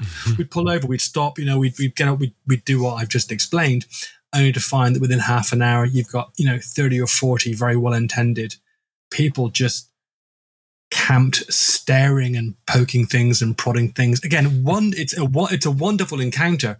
But sometimes you don't need it. After a 14-hour day, where you want to have these wonderful interactions, and you want to make sure that they've got your full attention and vice versa. So we would actually roll up, and we would actually sort our food out first. We've got a way of cooking on the back of the bikes. And if no one's rocked up in the first hour and a half and watched us eat, then we would think, okay, well, chances are no one's seen us here. Let's get the tent up. Let's get ready for the evening. It's very easy. That's interesting. It's very easy to just sit and eat. And if you have visitors, then there's no tent out. You could just pack everything away and move on. Right. And if they're nice visitors, you welcome them in, you offer them some food, and you have a lovely conversation. But that is very different to having an entire village or two villages literally squat on their haunches, circling you, watching you do absolutely everything that as humans we do. Also, with cooking, first in countries like this, or on continents like that, you can then be aware of any animals that might be coming to visit as well. So you might be in an area where you go, this is not going to be a good idea to stay the night here, but I can eat, and then we can move on to somewhere a bit safer. And typically, Alaska, Canada, but also most of Africa, we would make sure that we were a couple of 100 feet away when we were cooking food and eating it. From the tent, you mean? Yeah. It was fascinating. We were having a conversation a couple of days ago with somebody who is going to Alaska, and we were talking about the importance of using the bear box. And they were saying, but it's kind of a gimmick. It's not real. And we went, no, it's definitely real. And put all of your food in there, and make sure you put your wash bags, any toiletries in there as well. And they went, that makes no sense. Why? As we explained, as far as the bear is concerned, it's not looking to attack you. It's just looking to get a meal. But it can't differentiate between what is food and what is, say, I don't know, a hair product or toothpaste. I mean, all the things we wash ourselves in are designed to smell nice. They smell nice to a bear too. So once we pointed out that, toiletries or anything else that smells nice, throw in the bear box as well. Mm-hmm. Yeah, that's very, very important for sure. Okay, so now as far as camping tips, did you guys come up with some camping tips things that you've learned from especially you're saying from Hard Knocks, and which is true, really, that's how we learn, and that's the whole point of this, is to learn things from people like you who've done it so many times that you've got these things down pat. So did you guys come up with some tips that you can pass on? I like the wet wipes one we did. Well, yes. When we first started, I don't think wet wipes were available, were they? They weren't a thing. They weren't a thing. And then wet wipes became available. And I think they're absolutely amazing. But they're really difficult to get rid of. But you don't just use them to wash yourself with or wash your hands or even wipe out one of your cooking pans. You can use them afterwards as well, after they've been used. So Lisa and I make sure one of the things we always carry with us is Vaseline, and that sounds kind of silly. Vaseline is a great lubricant for bike parts when you're putting things back together again. Okay, it's not there to make sure the bike runs, but when you're trying to work with an item and you just need some kind of lubricant and you don't have WD-40 because you're in the middle of nowhere, Vaseline works well. Also, cuts and abrasions. If you run out of plasters, just cover it in Vaseline until you can start cleaning out and dealing with it. But what that meant is that with wet wipes we would use in the evening when we get into the tent, just to take all the road muck and the grease off your face, especially again in developing countries, diesel fumes. It's black. So we would take those off, and it can be very challenging to burn these. So what we did was we would mix up a bit of Vaseline in a jar. We'd throw in a little bit of petrol from the bikes. We'd mix it, and that would stay mixed for about a week. The Vaseline holds the petrol so it doesn't evaporate. And we would literally just dip in the wet wipes, and that's what we would use every single evening to start our fire. Oh, that's interesting. And nowadays you can get, I know you were saying they weren't available. I think they've been available for many years as baby wipes. And then somewhere along the lines, they became wet wipes, and then they dropped a lot of the perfumes and things like that made them more suitable for doing this type of thing. And I agree. I mean, I think they're great because you can keep them in a small package. And actually, we were talking about this on Raw not long ago, and Michelle said that you can re-moisturize them because they dry out sometimes when you leave them sit. She says you can just add some water to them, and they seem to work very well. Yeah, she's done that. So sometimes we deliberately, so if they've not gone dry, when we use them, when we dry them out, and you can reuse them. I sometimes use them to, let's say, wipe out pans, etc. Degrease cooking stuff. Yep, so they can be reused, as Simon has said, and dry them out. But if you bury them in the ground, as lots of people do, there is quite a high plastic content in a lot of the brands as well as paper. They'll be there for 50 years. Yeah, and that's why. No. So that's why there's biodegradable ones now that you can get, and that would be the thing to look for.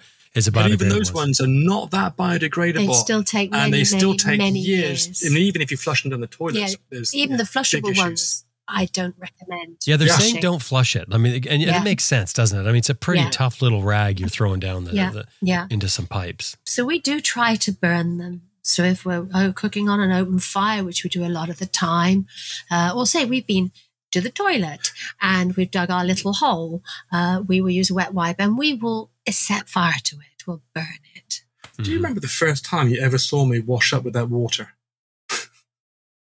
Well, yeah, I mean, washing up without water is something that you must be able to do. And people say, well, how do you carry the washing up liquid? And I say, I don't use washing up liquid because you might not have enough water to rinse away that horrible filmy thing that comes with usual washing up.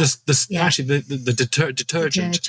And if you don't wash it off regularly enough and you're consuming it over the course of a week or two, you can end up being pretty ill because your body has a hard time basically digesting the residue of washing detergent on your plates. We never use washing detergent. So we just use water, and often I would use sand. Sand's great. And as and when it stops sticking to the plate or the pan, it's because there's no longer any moisture or anything greasy on the surface, and it'll just fall off. Mm-hmm. And then give it a quick wipe down, you're good to go. It's absolutely these days, spotless. I always try to carry a little essential oil as well. So a little lemon essential oil is fantastic. Tiny, weeny little bottle. It'll last forever.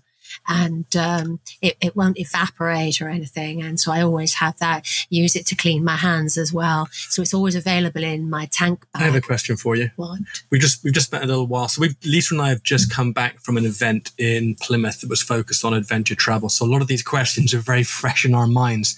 We answered a lot of questions about what kind of stove to take, because people were saying, well, I did a cooking demo. Where do you find the gas canisters? And we said you don't. Again, if you're going to a country where you've got an inbuilt infrastructure of tourism, chances are you can find them. But for our entire time on the road, and still now going forwards, we use a multi-fuel stove that you can put anything in there, whether it's vodka, jet fuel, diesel, petrol. No, you see, if you had vodka, you wouldn't bother cooking; you'd just drink. But we have done. but how important is it for you? Do you think right at the top of that question? How important is choosing the correct stove for you? Oh, it's paramount. It's one of the top ones, I would say. So for me, it would be your tent, your sleeping bag, your mat, your stove. That's a good question. You've never answered it so succinctly. That's what I would say. List. You've got to have a nice tent. Keep yourself dry. It's not going to fall on you when the wind gets If you're not sleeping well, your journey is going to be miserable very quickly. You've got to be able to be warm. That's a really good point. Yep, definitely. So be warm. If you're too warm, you can just get out of your sleeping bag. And if you're hungry or you're eating noodles and tuna every single day and soup, chances are your journey is going to end up being either very lackluster or very, very, very expensive. And of course, there was a discussion the other day actually about. I was looking at a discussion online the other day, and they were saying about one guy was asking exactly this: what stove should I carry? So many people came back and went, "Don't bother, mate. Don't bother. You just need to get out and experience the country and enjoy their food." And that's true. In countries like Thailand. You're saying don't bother cooking your own food, just go out and... Exactly. That's what they were saying. That's what they were saying. Don't bother. But I'm thinking, well, that's a bit weird advice. I agree. Great for a week holiday. Get out and enjoy the country. But what if you are nowhere, well, you're always somewhere, but nowhere where there is any people. Well, there's no food. There's nothing to stop Even somewhere like Alaska, driving up to the Hall Road, up to Prudhoe Bay. I mean, this is not... It's a spectacular part of the world. It can feel very remote, but it's not as remote as you think. Every 300 or 400 miles, you've got something that you can buy fuel or food, right up until someone at that location gets ill. And suddenly there's no shop and there's no restaurant and there's no fuel. Just carry something. They take up no space just so that you can be truly independent.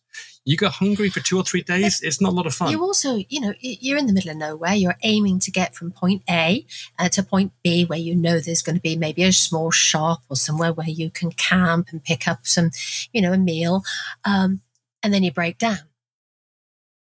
And you are left stranded in the middle of nowhere. You're saying multi-fuel stove, though. It's a multi-fuel stove. You're kind of limited in choice, really. I know MSR it makes their multi-fuel stoves, but they're basically stoves that have different jets for different types of fuel. Yeah, but Primus and 2 or 3 other brands do them, and they've been around forever and a day, and the technology is super simple. You take a small canister, you fill it up with your chosen fuel, you pressurize it. We ended up using, this is going to sound like a great plug, we ended up using, the Dragonfly. The biggest thing to look out for with any of these stoves, though, is do not get the really expensive mountaineering one. Unless you're going mountaineering, unless you're going to spend a lot of time above 10,000 feet. Obviously, there's less oxygen. It's harder to light things. Stoves don't burn as hot. So these stoves are designed to basically be on or off. Whereas with a stove that you have some kind of dial, so once the fuel's pressurized, you turn it on, you prime it, you get it going, to then have some kind of lever that allows you to either turn down or turn up the flame.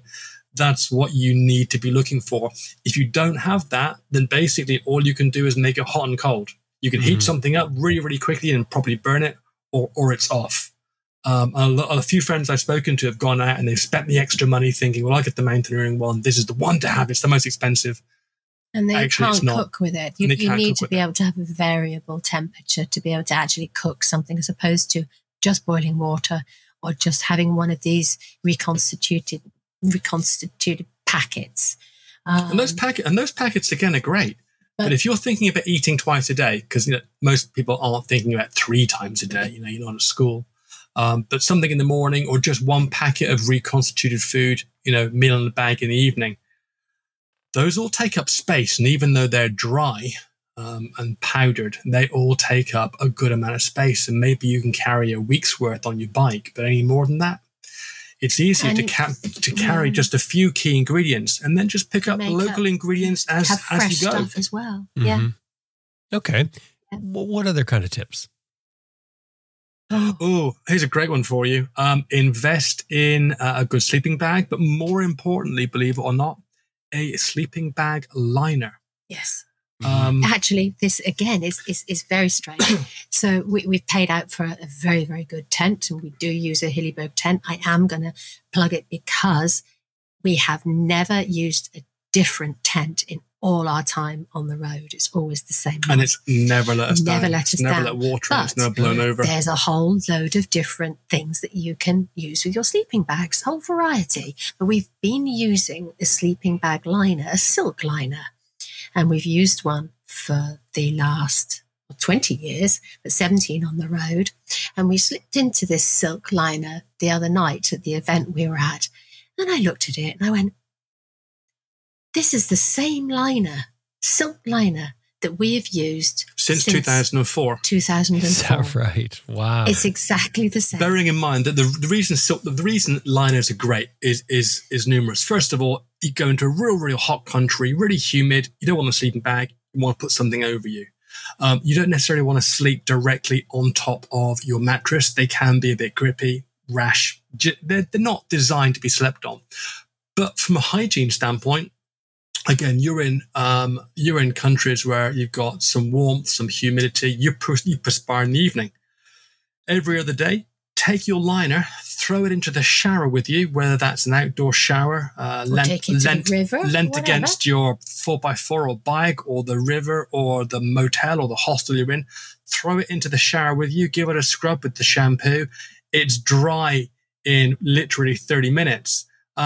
Because it's a darn sight easier to do that than to try and wash your big, expensive, fluffy sleeping bag.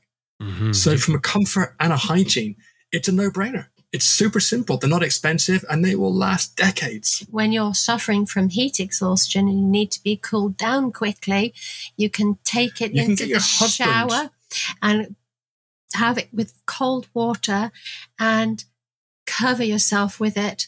Wrap yourself up in it. In Mali, didn't it? In the tent to keep you cool, to take your temperature down. Lisa had heat stroke in Mali. Yeah, well, I've had heat stroke a few times, but Mali I would just soak it in cold water, and she was inside the tent with the vents open, and I would just lay it on top of her, and cool me down. It would cool her down. Yeah. I'd forgotten that. Mm. Yeah, no, interesting and extremely durable. Well, there's another one of the things you spent the money on in 2004, and it's still good to this day. Yeah, so money well spent. Absolutely. I got a question for you. What? Should people take knives and forks, something that's lightweight and easy, or do you think using those sporks, you've got... Bloody hate a spork. I'm sorry. Yeah, I agree. I mean, come on. You're trying to... I'm trying to save weight. Well, why don't you go on a fitness plan before you leave? Cut your hair. And you'll cut your hair. Cut your hair. Take a full spoon. Yeah, the weight saving benefits of carrying something that's a knife, a fork, and a spoon in one go is so minimal as just to be laughable. Yeah. But people spend this stuff. I mean, I remember in the last time we were in the States, we were in a fancy place, and I was looking at one of these, and it was titanium, and this spork thing was like $29. Yeah, I don't know. I'm old-fashioned, and I like having a knife. I don't take a separate knife. I use the knife that I cook with. So it's a nice little throwing knife, actually. So I use that to chop my vegetables, and I use it to eat with. But a nice fork.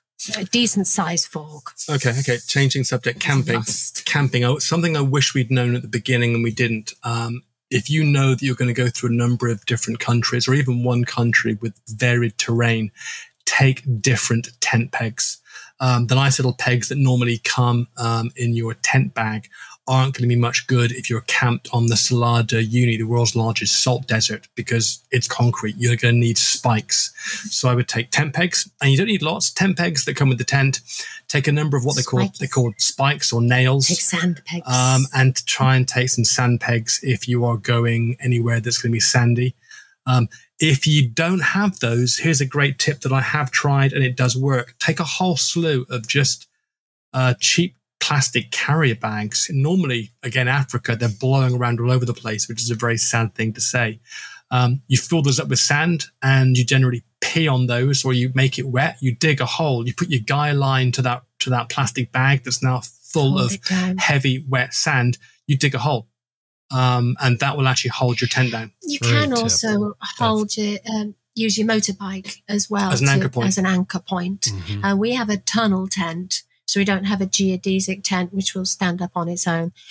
It's a tunnel tent, absolutely fantastic in high winds. So it needs to be pinned, but it does need at to either be pinned. End. Only 3 pegs on each end.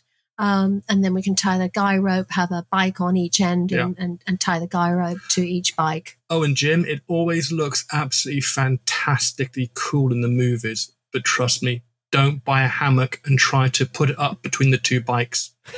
That's funny because a hammock is my main thing, has been for many years. And I have used my motorcycle.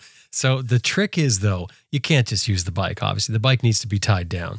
So in my situation where I've used it, this one in particular I'm thinking of, on the side of a lake, there's one tree, there's the bike, and there's a bunch of rocks. So I use multiple ropes going down to the rocks to hold the bike and then the hammock between. It's not the greatest setup, but when it's all you've got for the night, and so that time where you, fine. So just to be clear, not 2 bikes that are not tied down and on the handlebars. Okay, we should know that. Top tip. Definitely. We've never done that, but we have watched somebody with great amusement. We have watched people do that. And it wasn't the big person, but the side sands just pulled into the sand. The bikes fell over, both of them. Oh, Jesus, it'd be horrible. And hopefully it's far enough away that it didn't catch the sleeper on that. But you can set up a hammock on the ground as well. If you get creative with some ropes, you can run a rope across and string the hammock top up a little bit. But we love hammocks, actually. We do carry a hammock. It was one of the little fold-up hammocks. We would also be able to use it as pull it out into a shade. So we could sit underneath it, not use it as a hammock. And we could also use it as a very light tarp on the ground. So our hammocks had 3 purposes. After our Amazon situation, when we were trying to leave the jungle, whenever we would try and stop, which wasn't that frequently because we were in pretty poor shape, we would, jokes aside, just put the hammock out. It was one of these hammocks. If you can imagine the tarp, and then at either end you have a drawstring. So it wasn't a mesh. It wasn't lots of ropes. It was like a giant drawstring at either end of a tarp. So it made a great hammock. But we ended up strapping it between the bikes and using it as a sunshade just to get some respite from the sun. That worked brilliantly. So what else do we have? Lisa does genuinely have a fold-up kitchen sink. I laughed at her, like, oh, come on. We've for 10 years, it's been fine. And you want one of these now, it's unnecessary. Oh, yeah, this wasn't the start of the trip. This was much, much later. And I saw this and I said, I want it. Okay, but be honest, has it been used more frequently as a method of putting water in to wash up, or have I used it more for collecting oil from servicing the bikes on the road? Yeah. Yes. And our marriage survived. She was not best pleased, but. Yeah. I like having the water filtration system. We've tried a variety of things over the years. And we've tried the pumps, the proper pumps. We've tried the tablets, absolutely everything. Now what we like to use are the charcoal gravity fed filters. And it goes straight into, it connects straight into one of the dromedary bags. So you can hang it up on the handlebars of your bike and put the bag on the floor and it'll filter into that. Or within 5 minutes, within 5 minutes, it'll produce 7 liters. Yeah. And those we found are the best. Yeah. Do try if you can, especially if you're going to go somewhere hot, try if you can to avoid the hand pumps. They're typically a lot smaller, but what we worked out in the Amazon was that we just weren't using it because the water was very, very dirty. The pump did an absolutely fantastic job, but the amount of perspiration and the amount of fluid that we were losing through the exertion of having to pump for 5 to 10 minutes was actually equal to or greater than the level of water we were going to be able to consume afterwards. Right. So with the gravity, you can just hang it up and then you can just lie down and rest. And carry two. And it's a good enough or big enough filter that it doesn't clog quickly, the gravity style? Again, they didn't used to be, but the technology now is getting so good that you can pour water into a bag, and we just called them the water bags. I think they were actually called the MSR Drometry bags. I'm sure somebody will correct us if that's wrong. And there is a special attachment that you can. So it's a sealed bag, and there was a lid on it, and that would connect to a special tube that would go to the water filter. But it meant that from the moment you put the water in the bag to be filtered, it didn't then get contaminated by air or by dirt or by anything else. It went straight into a purpose-built collection point and would then be absolutely fantastic. And then once every few weeks, we would throw a baking soda or some kind of normally purpose-designed chlorine tablet into it just to wash those bags out, because we were putting lots of different kinds of water in there. So, once a month at least, just make sure you give those bags a good clean out. That's the collection bags. And we would literally just have those on top of our metal panniers as and when needed. I like carrying the barbecue sticks. Skewers? Not necessarily skewers. Like Thank you very metal much. skewers? Yes. And I don't have the wooden ones because I'd always break those in my bag. So I have. That's not the reason you didn't have them. We burnt them all. You would try to cook prawns on the Mexico on the fire. Yeah, and I set fire to them all. And they went to fire, and then they burnt the prawns. And I went. So no. top tip here: take some water, take some lime juice, stick the wooden skewers in the water and lime juice, then skewer the prawns, and then so the lime juice and the water stops the skewers burning, and it infuses the prawns. If you have the metal ones. See, I watched you. Then you watched. I did. Yeah. If you have the metal ones, you can use them obviously for, sticking in your fish and barbecuing them, or with your vegetables, etc.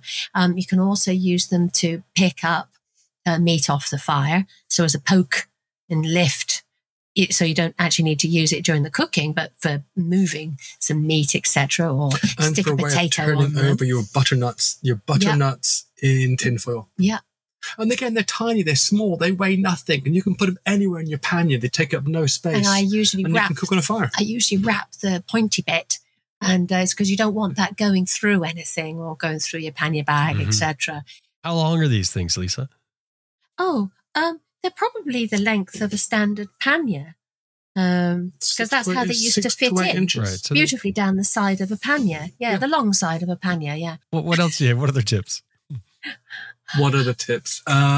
We have a tiny little foldable shovel, and when we first got them, when we first left, actually, we had them on our test run as well, and I was less than convinced. You were less than convinced. We have used them for all sorts of things, not just for digging holes when you need to do your ablutions somewhere off the side of the road or by your campsite. But there are a lot of times you want to dig into the ground, whether you're camping, burying something, trying to recover an item that you've lost from the bike because it's dropped into the ground and you can't find it. And you just don't want to use your hands.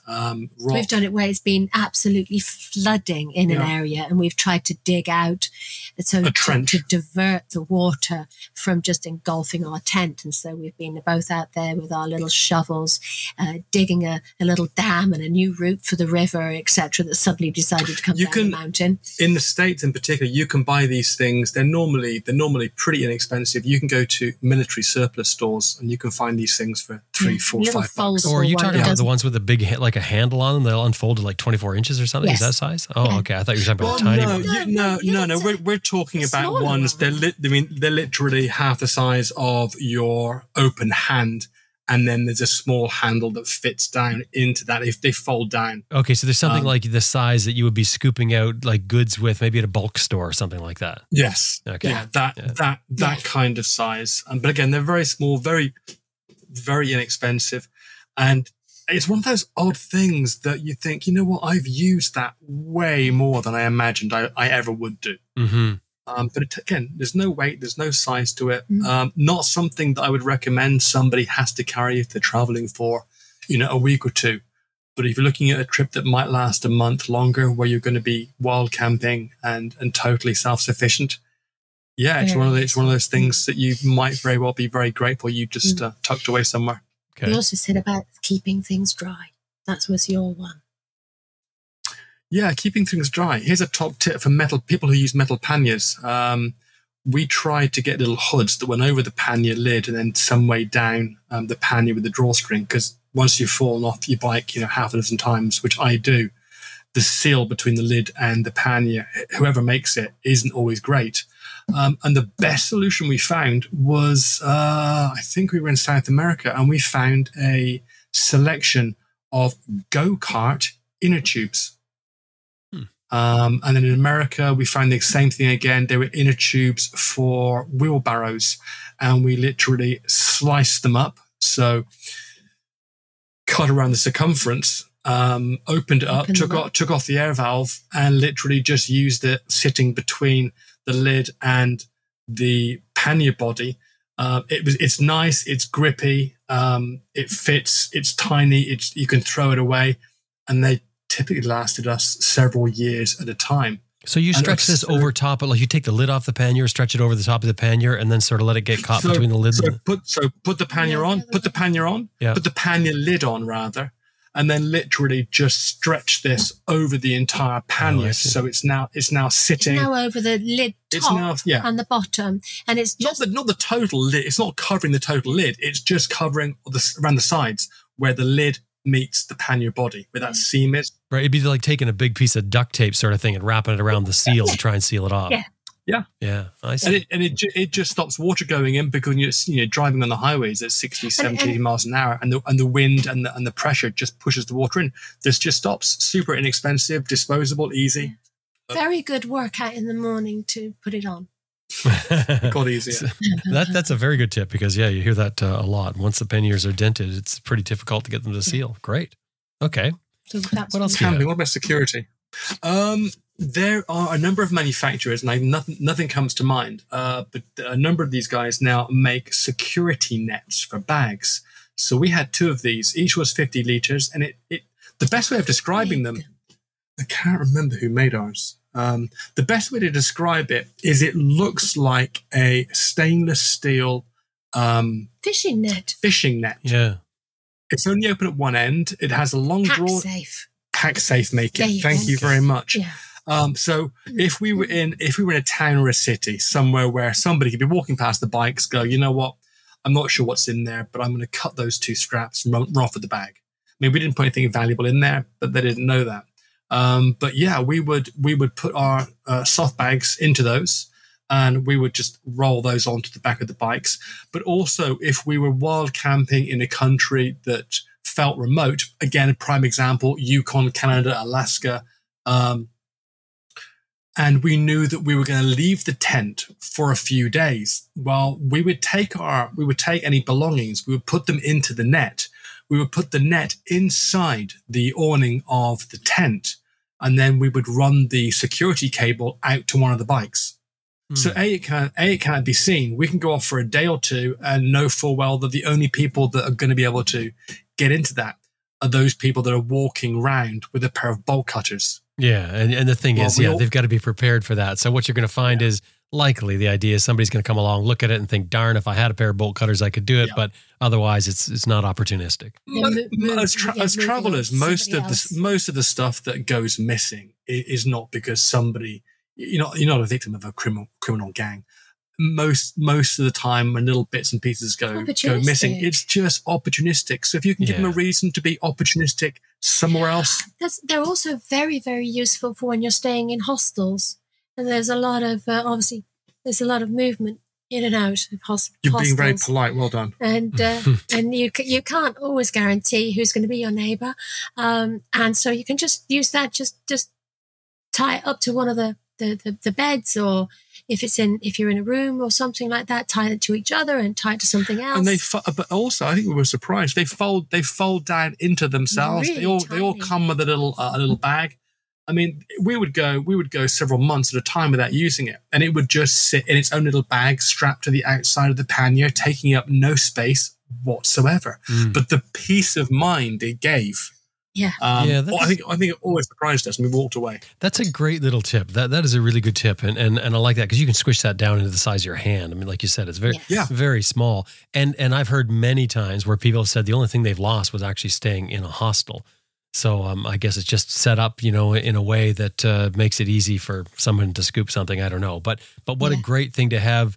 Just for that little backup, like you said, it sits there all the time. If you walk away from your bike, that's enough to. It's stainless steel, doesn't go rusty. Yeah. It sits in its own little bag, and they come in black too. I've seen them in black as well. So if you don't want the chrome or the stainless steel look, you can get them with that black coating on it, black paint.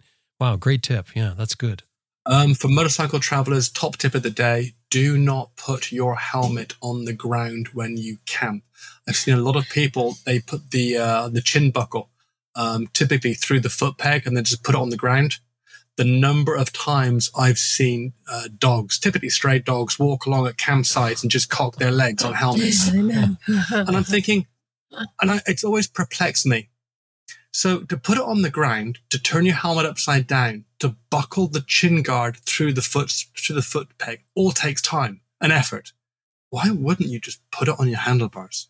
Yeah, I don't get that either. I've never got it. I've never considered putting it on a foot peg. I know you can have these little helmet locks and they're kind of halfway up the bike, aren't they? Well, that's okay as long as a big dog doesn't come along who can pee halfway up your bike. Oh, you're talking about the factory one where that's underneath the seat? Yeah. Yeah, I don't like using that either. Yeah, I've got agree. a good one. So carry on. What's your for lighting the camp stove? We tried loads of different ways of lighting a camp stove. What did we end up choosing? I don't know which one you're talking about. Do you remember? So we started off with just matches. Well, trust me, end of a long day, you're dehydrated, there's a bit of breeze. When you've gone through 20 matches and you still haven't got the light, that matches are out. So then you get those big disposable lighters. Well, the problem is they also blow out really, really you end up burning easily. Your fingers. Yeah, and then if you hold them on close. for a few seconds, they become a hot thing that burns your finger. Yeah. Yeah. So then a very good friend or relative says, hey, I've seen this really expensive, high spec military thing. You pump it full of pressurized butane gas, and it's like a mini blowtorch. And you use that a few times and you think, oh my God, this is camping nirvana. Because the wind doesn't matter. It lights, it looks cool. People can see you using it. They think you're Jason Bourne. And then you realize it's redundant because you can't carry and you can't find the butane gas. We ended up going back to the simplest and cheapest Zippo lighter. Oh, I love my Zippo lighter. Yes. I'm right there with you. I've advocated for Zippos for years. I think there's so many advantages. One, you can light it, stand it there, and it heats something up if you need to make a repair or anything. Yep. And you can close it, and there's nothing hot there. You shove it right in your pocket. It doesn't burn into your leg. And I love the sound of it too. Reminds me of my father. The way it lights. He used to have one. And just the whole the click, and then when you close the lid, it's got that particular sound, and you know it's a Zippo. There you go. Oh, sound effects as well with Jim Martin. That's awesome. I carry it in my pocket all the time. I have for many, many, many years, probably 30 years. Are you one of those guys that can do that cool one-handed flicky open thing? No, Simon, I'm not cool. I just happen to have the thing with me. Next time you meet, I'll show you. Okay, so you are cool is what you're saying. You're one of those guys. No, I'm not cool. I just practiced a lot because I wanted to be able to do it. And all my friends could do it. And my friends at school smoked and I never did, so I didn't get to practice. Right. Well, same with me. I've never used it for smoking. It's always for outdoor stuff, but I use it for cutting ropes and burning the ends of ropes. I mean, so many things. But the other thing with it too is you can manage your fuel. You mentioned about the butane. If you've ever put a butane can in a pack, you know how easy it is to break the cap off and have all the butane leaked out when you go to pull it out. Whereas with the lighter fluid, you've got a container of it there. You know exactly how much you've got, how much you've used. Also, when you're shipping a motorcycle, it is the easiest thing in the world to get so familiar with all of your gear and you're packing it all up and you're thinking everything's fine, only to realize that you've got a massive hold up at customs because they've stopped the plane, especially if you're flying. because that's where planes go. I realized that was the thing. And you've realized that they've actually found a pressurized butane container that won't be terribly happy up at 35,000 feet. Right. And your bike is still sat back at the dock because they haven't just pulled the package out. They've stopped your entire container from leaving. Oh, right. No, that's something to keep in mind. Yep. Yeah, Zippo should use that as a marketing tool. Absolutely. Zippo should now sponsor us. Yes, and Zippo's been around forever, and it's it's never changed. It's the same thing. I mean, you could pull one of those the insides out of an old Zippo and put it in a new case. It's the exact same thing. Yeah, it's good enough for James Dean. Good enough for us, buddy. Yep, absolutely. Even if you're not cool enough to flick it with the one hand. Even if you're not cool enough, but we know you are. Right. What else you got? That was a great. What else we got? Zippos. Lisa's looking at me with her thinking face on. I am. We've gone through quite a lot, haven't we? Definitely. So, I'm just trying to have a think about. Lisa, maybe I can prompt you with one, because I know you're into cooking. You guys did a cooking book, as a matter of fact, showing people how to make amazing food when they're riding their motorcycles. Mm-hmm. Yeah. Is that book still available? We do actually have copies, but we don't have them available online at the moment. We're trying to find a good way with which to put those up online and have it fulfilled without involving a very large corporation that takes quite a lot of money. So the answer is yes. Yeah. We have lots and lots of issues. If anyone's interested, if they just send us an email, we can get them a copy. Okay, that's great. So you make these meals. You spend a lot of time doing this, and you take pride in it, I know. My question is, how do you have room, or where do you put the food when you're going to make these meals? Ooh, good question. I always have, I've got a basic list of provisions that I think you should carry with you. And so as a basic provisions, herbs that you carry with you, and spices, and maybe you've got some small tins as well, just for emergency use. And you pack that in the bottom of a pannier.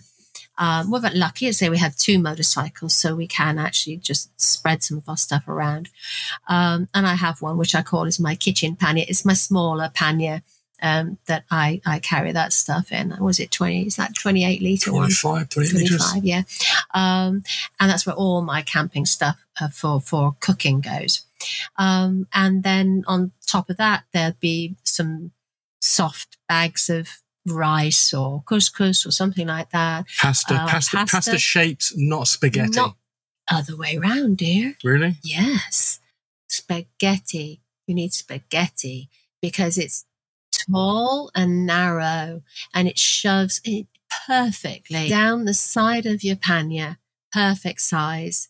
So we have all of that, and that's one layer. And then on top of that, you have your soft stuff, and then always leave some space for fresh stuff, so that you can purchase on the road should you see anything, and you can throw that in the spare top bit. Kind of like what? And that can be your fresh vegetables. Usually root vegetables are very good to carry, not going to get bruised unless you know that you can put in a softer vegetable and you're going to be eating it that evening.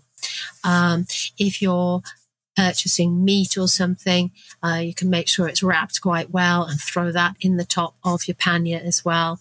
But again, you don't want to be buying that at the beginning of the day and leaving especially it in developing countries. You want to make sure that you buy that and cook it fairly quickly. You do want to make sure that it's wrapped well so that you don't get whatever blood of the animal is on all of your other kit. Do be really careful what meat you're picking up. And the weirdest thing we ever learned at the beginning of the trip was we went into this market was it Senegal? I think it was Senegal. It was Senegal, and there was literally a brick shed, and it just looked like a horror film. There was body, it was very bloody, very unpleasant, and not the local butchers that we're all used to. And we asked our friend, okay, well, how do we choose the piece of meat? And he especially said, when you don't know what it is. He said, yeah, okay, well, we'll go to that guy there. They're very good. And the piece of meat you want's there. Well, the piece of meat he was pointing out was absolutely covered in flies. And we said, well, that can't be the right piece of meat. That's the most sour green meat. And he corrected us. No, actually, the flies are drawn to the bloodiest, freshest piece of meat. So the one the one that you don't think you want, the one that has the most insects or flies on it, is the freshest. Having said that, obviously, it can also work the other way. Yeah, I was going to say insects. If it's covered and there's stuff growing out, then you're not going to buy it anyway. But yeah, typically, if it's just got normal flies and quite bloody, then it's very fresh. And if you want to make absolutely sure, just pull it out. And Lisa and I carry some white vinegar. You can buy it almost anywhere. You can buy vinegar almost anywhere, believe it or not. It lasts absolutely ages. And we would just make up a solution of water and vinegar and rinse the meat in that first. To clean it. Yeah. Wow, that is the most interesting tip I think I've heard so far, is choose your meat by looking for the most flies. And maybe that's a title. It's not exactly intuitive, is it? But Yes. also, I think we're dropping out fish is a very interesting one. So obviously you try to get your fresh fish. A lot of people will try to sell the unknowing Westerner day-old fish. Well, fish, if it's fresh, shouldn't smell of fish. Also, when you poke it, its skin should bounce back almost immediately. Shouldn't leave any imprint of your finger. And if the eyes are cloudy, don't touch it. Yeah, and if the eyes are cloudy, avoid it. The eyes should be clear. Like you're looking into a pebble in a river. That's what the eyes should look like. Because you've been on the road for so many years and you've been camping so much and you've been dealing with packing and unpacking and all that, a lot of the things that you're doing every day while you're doing this is just normal stuff for you. In other words, when you mentioned about the vegetables and you said, you don't get a soft vegetable because unless you're going to eat it at night because it'll be no good. That's just one of those things that you'll automatically decide in your head as you're picking up, no, I can't take that because I'm not going to keep it for 2 days. But if you don't know better, that's when you put it in your pack and you end up 2 days later with, oh man, have I got a mess in one of my bags. Oh, carrying eggs. Easy to carry eggs. You don't need them in an egg box. And you just need to. And outside of Europe, England especially, if they are just eggs that haven't been processed, chemically washed, they do not need to be refrigerated. Yeah, I never refrigerate any of my eggs. And you just wrap them up and. In what? Well, it could be anything really. It doesn't matter. A pair of socks. Who cares? Wrap them up in some socks and put them into a polythene bag, and then rest them on top of your water bag that we have on the top of our carrier bags on the panniers. So it's all nice and soft. So the eggs are carried on their own water bed. Yes, they are on their own water bed. On the outside? No, they're in a little, we have a little pannier. Lid bag. It's not inside, it's on top of that's the what panniers. I mean. Yeah. Lisa's only showing off because she forgot the eggs were there. We did 2,500 miles across Australia and then found them unbroken on the other side. Yeah. And then if they break, you can still use them because they're in a plastic bag. So you just pour them out. I remember in India you did something that was pretty cool. We went through a lot of India and it was we knew we weren't getting enough protein, and a lot of the regions we were finding food, it was vegetarian, and we just needed more protein. So Lisa would find eggs and she would hard boil 10 to 12, and we would eat those over the course of a few days. Just store them just like that. You do that a lot in Africa too. Yeah. I love a hard-boiled egg like that. And in Africa, super easy snack, healthy, quite hard, a few times. Carryable. We'd hard-boil up the eggs and wrap them up. And then we would have, the very appetizing sardines in a tin, because that's really, really what you could find a lot of the time. And it's almost like they were in engine oil. Those Russian ones which found in Mali. They were not plush sardines. I was going to say that has to be tongue-in-cheek. Yeah. It was like engine oil, thick. Oh, it was greasy. thick, black, greasy. Yeah. It tasted horrible. And you eat that with your weevil bread. I've got a funny feeling we did some research and it turns out what we were buying was a decade-old Russian military rations. Yeah. Oh, yeah, right. Yeah, it could be. And so you'd also have your weevil bread. So you have your bread. It's kind of hard unleavened bread, and it's probably been around for a few days as well, and it's pretty tough, but once you soak it in this engine oil, it's not bad. Now normally you want to heat this bread because it's made with flour that's quite old and maybe it's been standing around for a while. Little weevils, you get it. Insect larvae. Little insect larvae get into the flour. Well, they still use it. They're not going to chuck it away. But in order to get the weevils out of the bread, then you heat it over a flame. And they crawl out. And they drop out. That's appetizing. Well, we're really selling this dream of camping, aren't we? Yeah. Well, we didn't obviously have a fire that we could just, put by the side of the road and heat our weevil bread. So we just eat it. And I told my parents this, and my father, typical military man, went, "Oh, I don't know what you're complaining about. It's just extra meat ration. Many people would pay a lot more money for that." So there you go. That's how your extra meat ration. That's fantastic. Thank you very much. Always great fun to sit and talk with you guys. Likewise, Jim. It's an absolute pleasure getting to chat to you. It's getting us to stop, isn't it? We can just carry on and on. I think we all could. Yeah. Thanks so much. You're very welcome. Thanks for having us on the show, Jim. Cheers.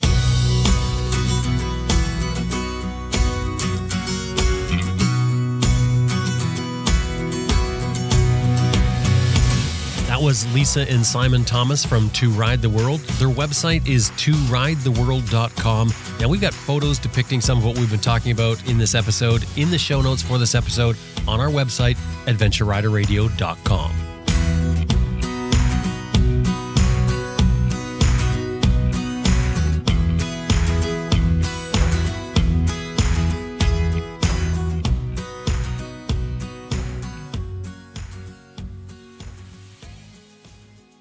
Hey, I just want to remind you that this episode has been brought to you by Green Chili Adventure Gear, greenchiliadv.com, Motobreeze Chain Oiler at motobreeze.com, and Best Rest Products at cyclepump.com. And we'd really appreciate it if anytime you're dealing with these companies, anytime email or otherwise, let them know you heard them here on Adventure Rider Radio.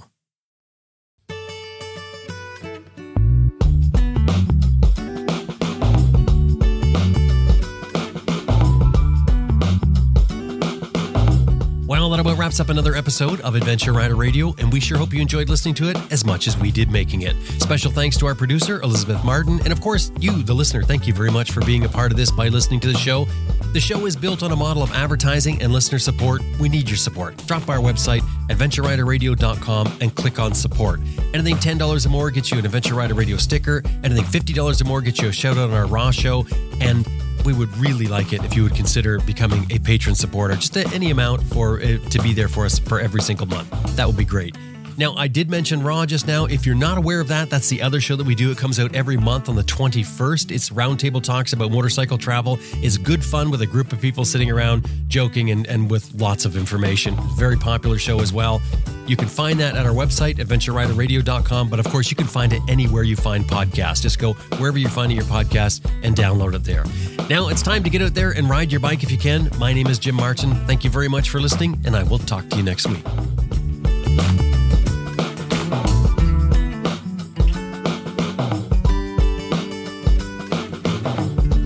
I'm Ted Simon, and here I am on Adventure Rider Radio again, and extremely happy to be here with Jim Martin.